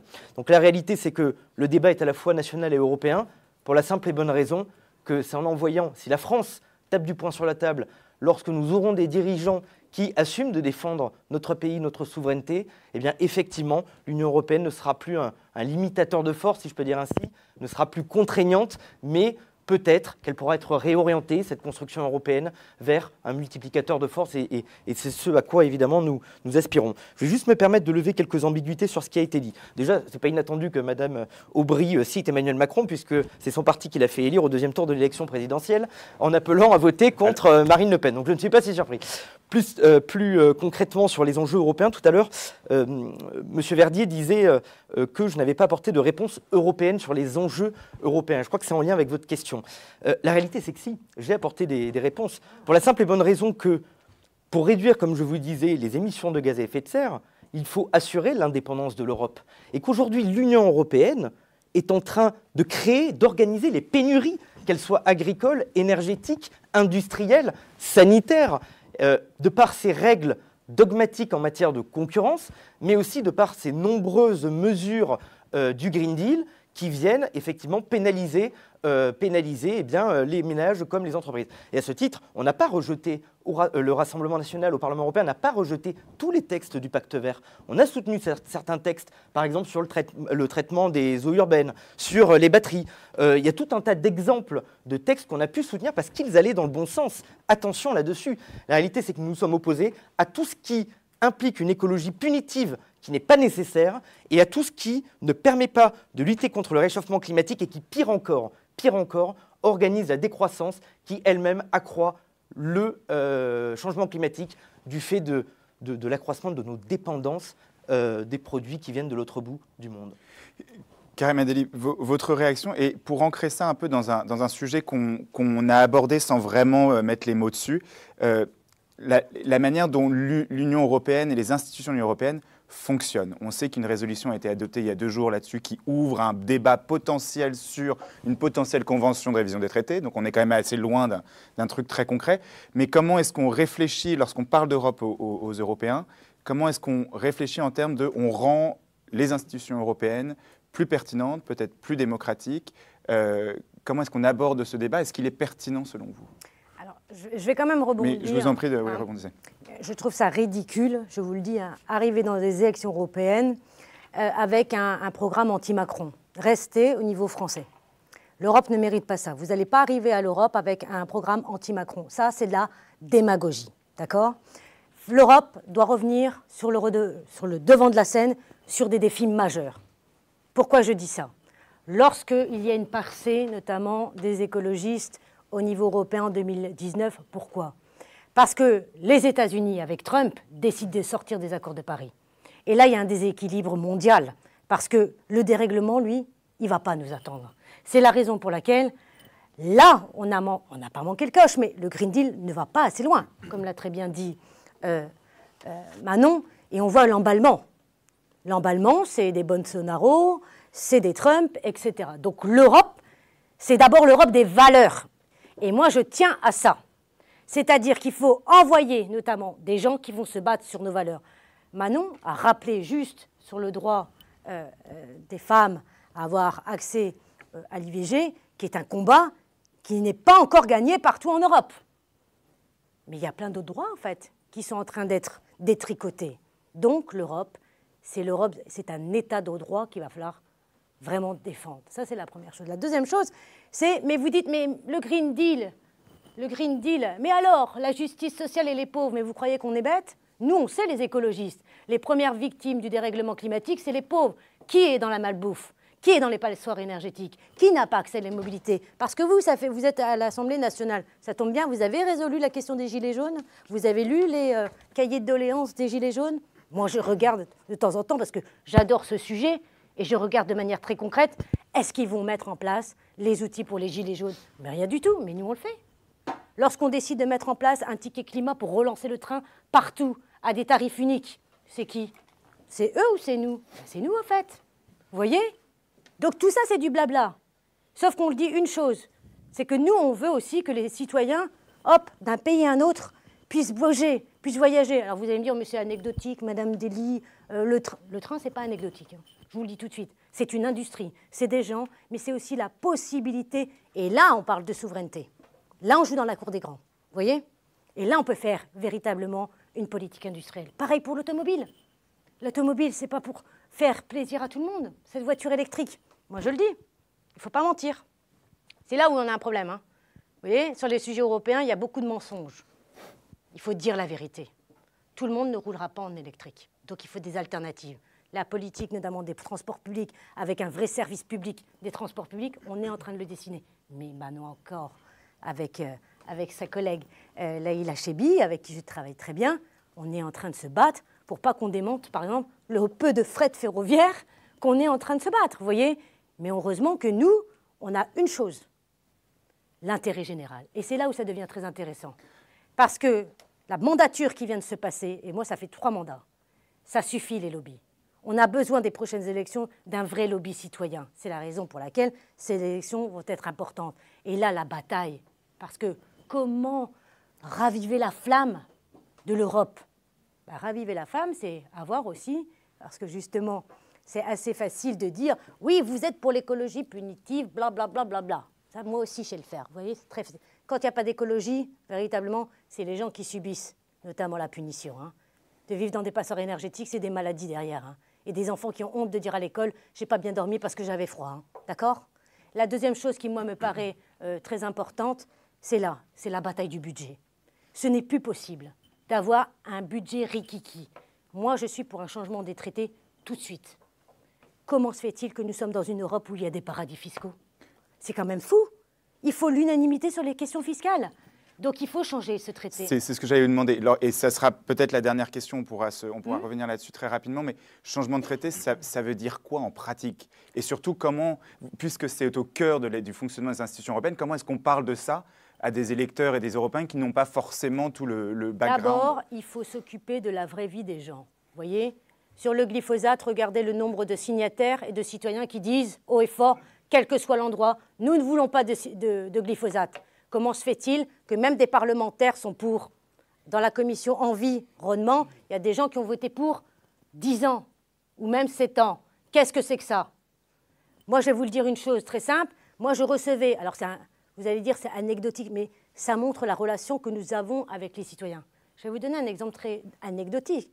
Moi, je recevais en tant que présidente de commission des pétitions et des pétitions sur le changement d'heure. Vous voyez? Hein? Non, mais tout le monde rigole là. Hein? Mais c'est 2 fois par an, donc on ne rigole pas. Mais, donc, qu'est-ce que j'ai fait? Eh bien, j'ai pris et j'ai fait ce qu'on m'a demandé, les citoyens. Donc, j'ai réussi à faire que le Parlement vote pour mettre fin au changement d'heure. Ensuite, on a eu la plus grande pétition européenne, 6 millions de gens qui disent « Maintenant, on veut arrêter le changement d'heure. » Ça fait 6 ans, est-ce qu'on est arrivé? Mais c'est pas moi j'ai fait le boulot. C'est les chefs d'État qui ne se mettent pas d'accord, vous voyez? Et ensuite, c'est toujours comme ça, c'est-à-dire la préoccupation des gens, on a de l'initiative citoyenne, là, des 1 million avec 7 pays, etc. C'est bien, mais ce n'est pas assez accessible. La question des traités va être majeure. Okay. Moi, je dis, demain, si on veut tous avoir ce sentiment d'être citoyen européen, pourquoi on ne vote pas directement le président de la Commission ou la présidente de la Commission européenne? Ça changerait les choses. Et les listes transnationales, c'était noté, là. Elles sont où, les listes transnationales? À chaque élection, on en reparle. Ben, on y va, mais qui bloque? Les chefs d'État. Donc, je tiens à dire que dans cette mandature, et je terminerai par là, on a fait le boulot. Maintenant, la balle est aussi aux eurosceptiques qui montent dans les gouvernements, et une fois qu'ils sont au gouvernement, ben, ils attendent. Alors, les Pays-Bas, ils nous disent, ils vont sortir de l'Europe. Hein, alors, bon courage, on va commencer à rigoler vis-à-vis de Brexit. Ils disent ensuite, vous allez voir, on va démonter le Green Deal.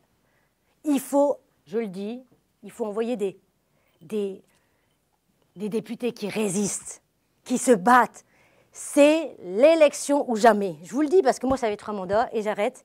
Moi, en tout cas, je serai très présente dans cette élection et je vais me battre pour faire en sorte que l'Europe de demain ne soit pas détricotée, au contraire, qu'elle soit accessible, mais qu'on se donne aussi un baume d'air totalement nouveau dans ces élections. Alexandre Loubet, puis ensuite Manon Aubry, juste pour conclure et pour revenir sur cette question des changements des traités. J'ai vu votre vidéo, par exemple, que vous avez fait hier, où vous êtes plaint que cette résolution qui avait été votée il y a 2 jours au Parlement européen mettait à mal la souveraineté nationale des pays. Or, la manière dont moi j'ai interprété cette... C'est un rapport d'initiative. Oui, qu'est-ce que j'ai dit, pardon? Je le dis dedans aussi. Résolution, excusez-moi, rapport d'initiative. Je pense qu'il... Absolument, excusez-moi, rapport d'initiative. Et en même temps, on voit qu'il y a quand même un effort, et c'est peut-être dans la continuité de ce que disait Madame Dely, de renforcer en fait le Parlement européen, qui est une institution élue. Donc, quelle analyse faites-vous? Est-ce qu'il y a un besoin de changement des traités, ou est-ce qu'on va droit dans le mur? J'ai une petite idée de votre réponse, mais peut-être rentrer dans le détail de s'il y a un changement des traités, puisque ça va être si crucial, qu'est-ce qu'on fait, qu'est-ce qu'on propose? Oui, merci. Déjà 2 choses. Je parle de résolution, donc je sais ce que c'est. Merci Madame Aubry. Et ensuite, pour répondre à Madame Dely, je pense effectivement que malheureusement, si les Français souffrent aujourd'hui, si 1/3 des Français renoncent à certains repas ou renoncent à pouvoir se chauffer de manière constante, c'est justement à cause de la victoire idéologique des écolos soutenus par la gauche au sein des institutions européennes. On n'a pas été encore au gouvernement. Pourquoi? Pour la simple victoire idéologique et pas politique. On arrive. Victoire idéologique et pas politique, heureusement. Pourquoi? Parce que tout simplement, si les factures énergétiques explosent, c'est à cause des règles du marché européen de l'électricité. Et pourquoi ces règles font exploser les prix de l'énergie? Parce que comme on a développé beaucoup d'éoliennes pour compenser l'intermittence de ces éoliennes, à cause des règles, c'est un peu technique, de tarification, écoutez-moi s'il vous plaît, à cause des règles des tarifications au coût marginal de la dernière unité de production activée sur le marché européen, on est contraint d'activer des centrales à charbon et des centrales à gaz. Et donc le prix foncier de l'électricité qui est décarboné, ça devrait faire plaisir aux écolos, grâce au nucléaire et à l'hydraulique essentiellement, et qui est le moins cher d'Europe, se retrouve indexé au prix européen du gaz, le gaz qui accessoirement pollue énormément. Donc non seulement cette idéologie nuit au portefeuille des Français, mais en plus à la compétitivité de nos entreprises, mais en plus est profondément anti-écologiste, à condition que l'écologie, ce ne soit pas lutter contre le nucléaire, mais tout simplement vouloir lutter contre le réchauffement climatique. Et pour répondre à votre question, effectivement, oui, j'ai dénoncé ce qui s'apparente sincèrement à un saut dans un État fédéral européen. Je crois que ces élections, l'enjeu de ces élections au niveau européen, c'est de faire le choix entre ceux qui veulent accélérer, poursuivre l'abandon de la souveraineté nationale en faveur d'une construction européenne qui tend vers un État fédéral européen qui accessoirement fera sortir l'Europe de l'histoire puisqu'il poursuivra les politiques nocives dont j'ai parlé tout à l'heure, et ceux, comme le Rassemblement national, qui cherchent tout simplement à reprendre le contrôle sur les différents dossiers. C'est-à-dire que, concrètement, oui, le vote qui a eu lieu il y a 2 jours démontre que LFI ne l'a pas voté, que les écolos, les socialistes, les macronistes souhaitent un gouvernement européen, souhaitent un président européen, au moins c'est clair, ils peuvent faire ce choix, ce n'est pas le nôtre, et souhaitent en réalité la fin de notre souveraineté pour la simple bonne raison qu'ils veulent imposer la primauté du droit, vous l'avez voté, imposer la primauté du droit européen sur les droits nationaux. Voilà. Nous, ce que nous défendons, c'est tout simplement une réorientation de la construction européenne. Et vous savez, je ne comprends pas une chose. Pourquoi, lorsqu'en France, quelqu'un critique la politique d'Emmanuel Macron ou dénonce le fait qu'il n'y ait pas de référendum, pourquoi cette personne n'est pas accusée de républicanophobie. Évidemment qu'elle critique tout simplement la politique en place. En revanche, lorsque nous, on vient dire la politique d'Ursula von der Leyen, ça ne va pas, et il faut réorienter, changer les institutions européennes, on nous dit vous êtes europhobe. Mais pardonnez-moi, c'est absurde. Nous, ce que nous voulons, c'est une Europe des nations et des coopérations. Europe des nations sur le principe de subsidiarité, ce qui faisait l'essence même du projet européen, et également sur le dégraissage des institutions pour que la Commission européenne n'ait plus de pouvoir politique, mais qu'elle soit uniquement un secrétariat général du Conseil européen qui réunit les chefs d'État et les ministres concernés et qui aura l'initiative politique. Et ensuite, Europe des coopérations, c'est quoi? C'est tout simplement des accords multilatéraux, tendre vers une harmonisation sur les principaux sujets qui font qu'on réduirait par exemple la concurrence déloyale intra-européenne, mais ce sont aussi des projets à la carte. Et ça, c'est majeur, parce que l'Europe est en train de sortir de l'histoire à cause des règles, notamment les dogmes de la concurrence européenne, qui nous empêchent de mener les grands défis, contrairement aux États-Unis ou aux autres puissances. Et la réalité, j'en conclurai par là, c'est que si on prend ce qui fait la fierté industrielle de l'Europe, Airbus par exemple, c'est que non seulement Airbus a vu le jour avant même que la Commission européenne n'existe, mais grâce à la coopération de plusieurs États, et en plus, aujourd'hui, si on avait voulu créer un Airbus, ça ne serait plus possible, à cause des règles, des dogmes de la concurrence de l'Union européenne, notamment en matière d'aide d'État, de concentration et de tout un tas d'autres sujets. Donc il faut réorienter la construction européenne en tendant vers une Europe des nations et des coopérations. Accessoirement, je ne crois pas qu'il y ait eu de sondage depuis, peut-être M. de l'Ipsos me contredira, mais le dernier sondage que j'ai trouvé là-dessus, c'était en 2019, 70% des Français aspiraient à transformer l'Union européenne en Europe des nations. Okay. Aides d'État qui ont été largement assouplies ces derniers mois d'ailleurs. Manon Aubry, peut-être une réaction mais qui vont peut-être... Ce sera un autre débat. C'est le cœur du débat sur les traités. Moi, je pense qu'il faut refonder les traités de la cave au grenier. Parce que les règles sur la concurrence et du tout marché nous poussent à vendre nos services publics à la découpe. C'est le cas notamment de fret SNCF, alors que la France est déjà à la bourre vis-à-vis du reste de l'Union européenne. Seulement 10% des marchandises sont transportées sur des trains, alors que la moyenne européenne est de 20%. Et l'idée miraculeuse de l'Union européenne soutenue par la France, c'est de vendre fret SNCF au privé. Résultat, il y a un certain nombre de lignes qui vont être abandonnées, tout l'inverse de ce qu'il faudrait faire. Donc le droit de la concurrence fait partie du droit qui est extrêmement problématique. C'est vrai, les aides d'État qui empêchent les États de venir en aide à des entreprises dans les secteurs stratégiques ont été assouplies à la suite de la crise du Covid, mais de la même manière sur les règles budgétaires, elles sont en train de revenir avec une certaine forme de fermeté de la part de la Commission européenne. De la même manière, les règles qui sont inscrites en lettres d'or des 3% de déficit maximum et 60% de dette maximum empêchent de faire les investissements qui sont nécessaires pour la transition écologique et sociale. Et de ce point de vue-là, ces règles, force est de constater qu'elles n'ont jamais été vraiment appliquées en pratique. Elles ont été violées 170 fois depuis leur création. Mais pour la première fois, la Commission européenne prévoit qu'elles aient une véritable portée, dimension de sanctions avec la révision des règles budgétaires. Je pourrais faire une liste assez longue des règles européennes qui sont inscrites dans les traités et qui posent problème. Le problème aussi de la concurrence qui est repris dans les traités implique la signature d'accords de libre-échange. Je ne reviens pas là-dessus puisque j'ai eu l'occasion de le développer. Donc il y a les problèmes structurels qui nécessitent de changer de la cave au grenier les traités. Et puis il y a un problème transversal, à mon sens, qui est la question de la transparence et de l'opacité. C'est quelque chose qu'on a tous appris quand on a débarqué au Parlement européen. Au Parlement européen, la loi se fait dans une salle à huis clos. Donc imaginez, on ferme la porte ici, on met des députés en trilogue et représentant le commissaire, représentant d'États membres, et puis sans rendre de compte à personne, sans que les médias y aient accès, on fait la règle. Et bien, ça conduit à un certain nombre d'abus. On a eu le Qatargate et une toute-puissance des lobbies, puisqu'en moyenne, pour un député, il y a 53 lobbyistes sur la scène européenne. Donc imaginez, moi je sors de mon bureau, j'ai 53 mecs en moyenne qui essaient d'influencer ce qu'on va décider. Bon, il se trouve que j'ai plutôt tendance à dénoncer ce qu'ils font, donc ils viennent un peu moins me voir. Mais vous voyez le problème démocratique que ça pose. Et je me suis battue, par exemple, c'était un engagement qui avait été pris par le Parlement juste après le Qatargate, pour que interdire les rémunérations annexes des députés européens, ça paraît une évidence. Je veux dire, un député européen, ça vit très bien, c'est très bien payé. Mais non, il y a près d'un tiers des députés qui ont des rémunérations annexes par des entreprises, des lobbies, etc. Et évidemment, ça pose des conflits d'intérêts manifestes.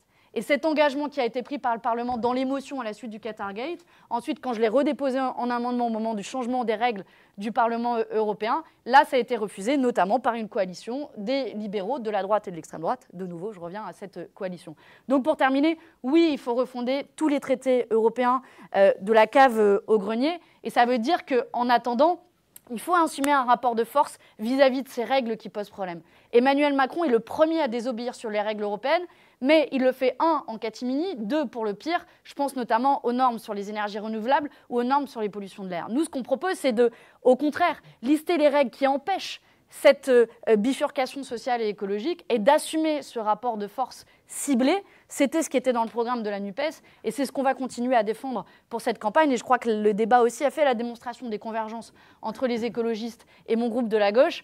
Je regrette qu'il n'y ait pas de liste commune de la NUPES, mais en tout cas, nous, on va continuer à porter le programme de la NUPES. Théo Verdier, pour clore ce débat, puisqu'on est déjà un petit peu en retard, je sais que vous vouliez réagir.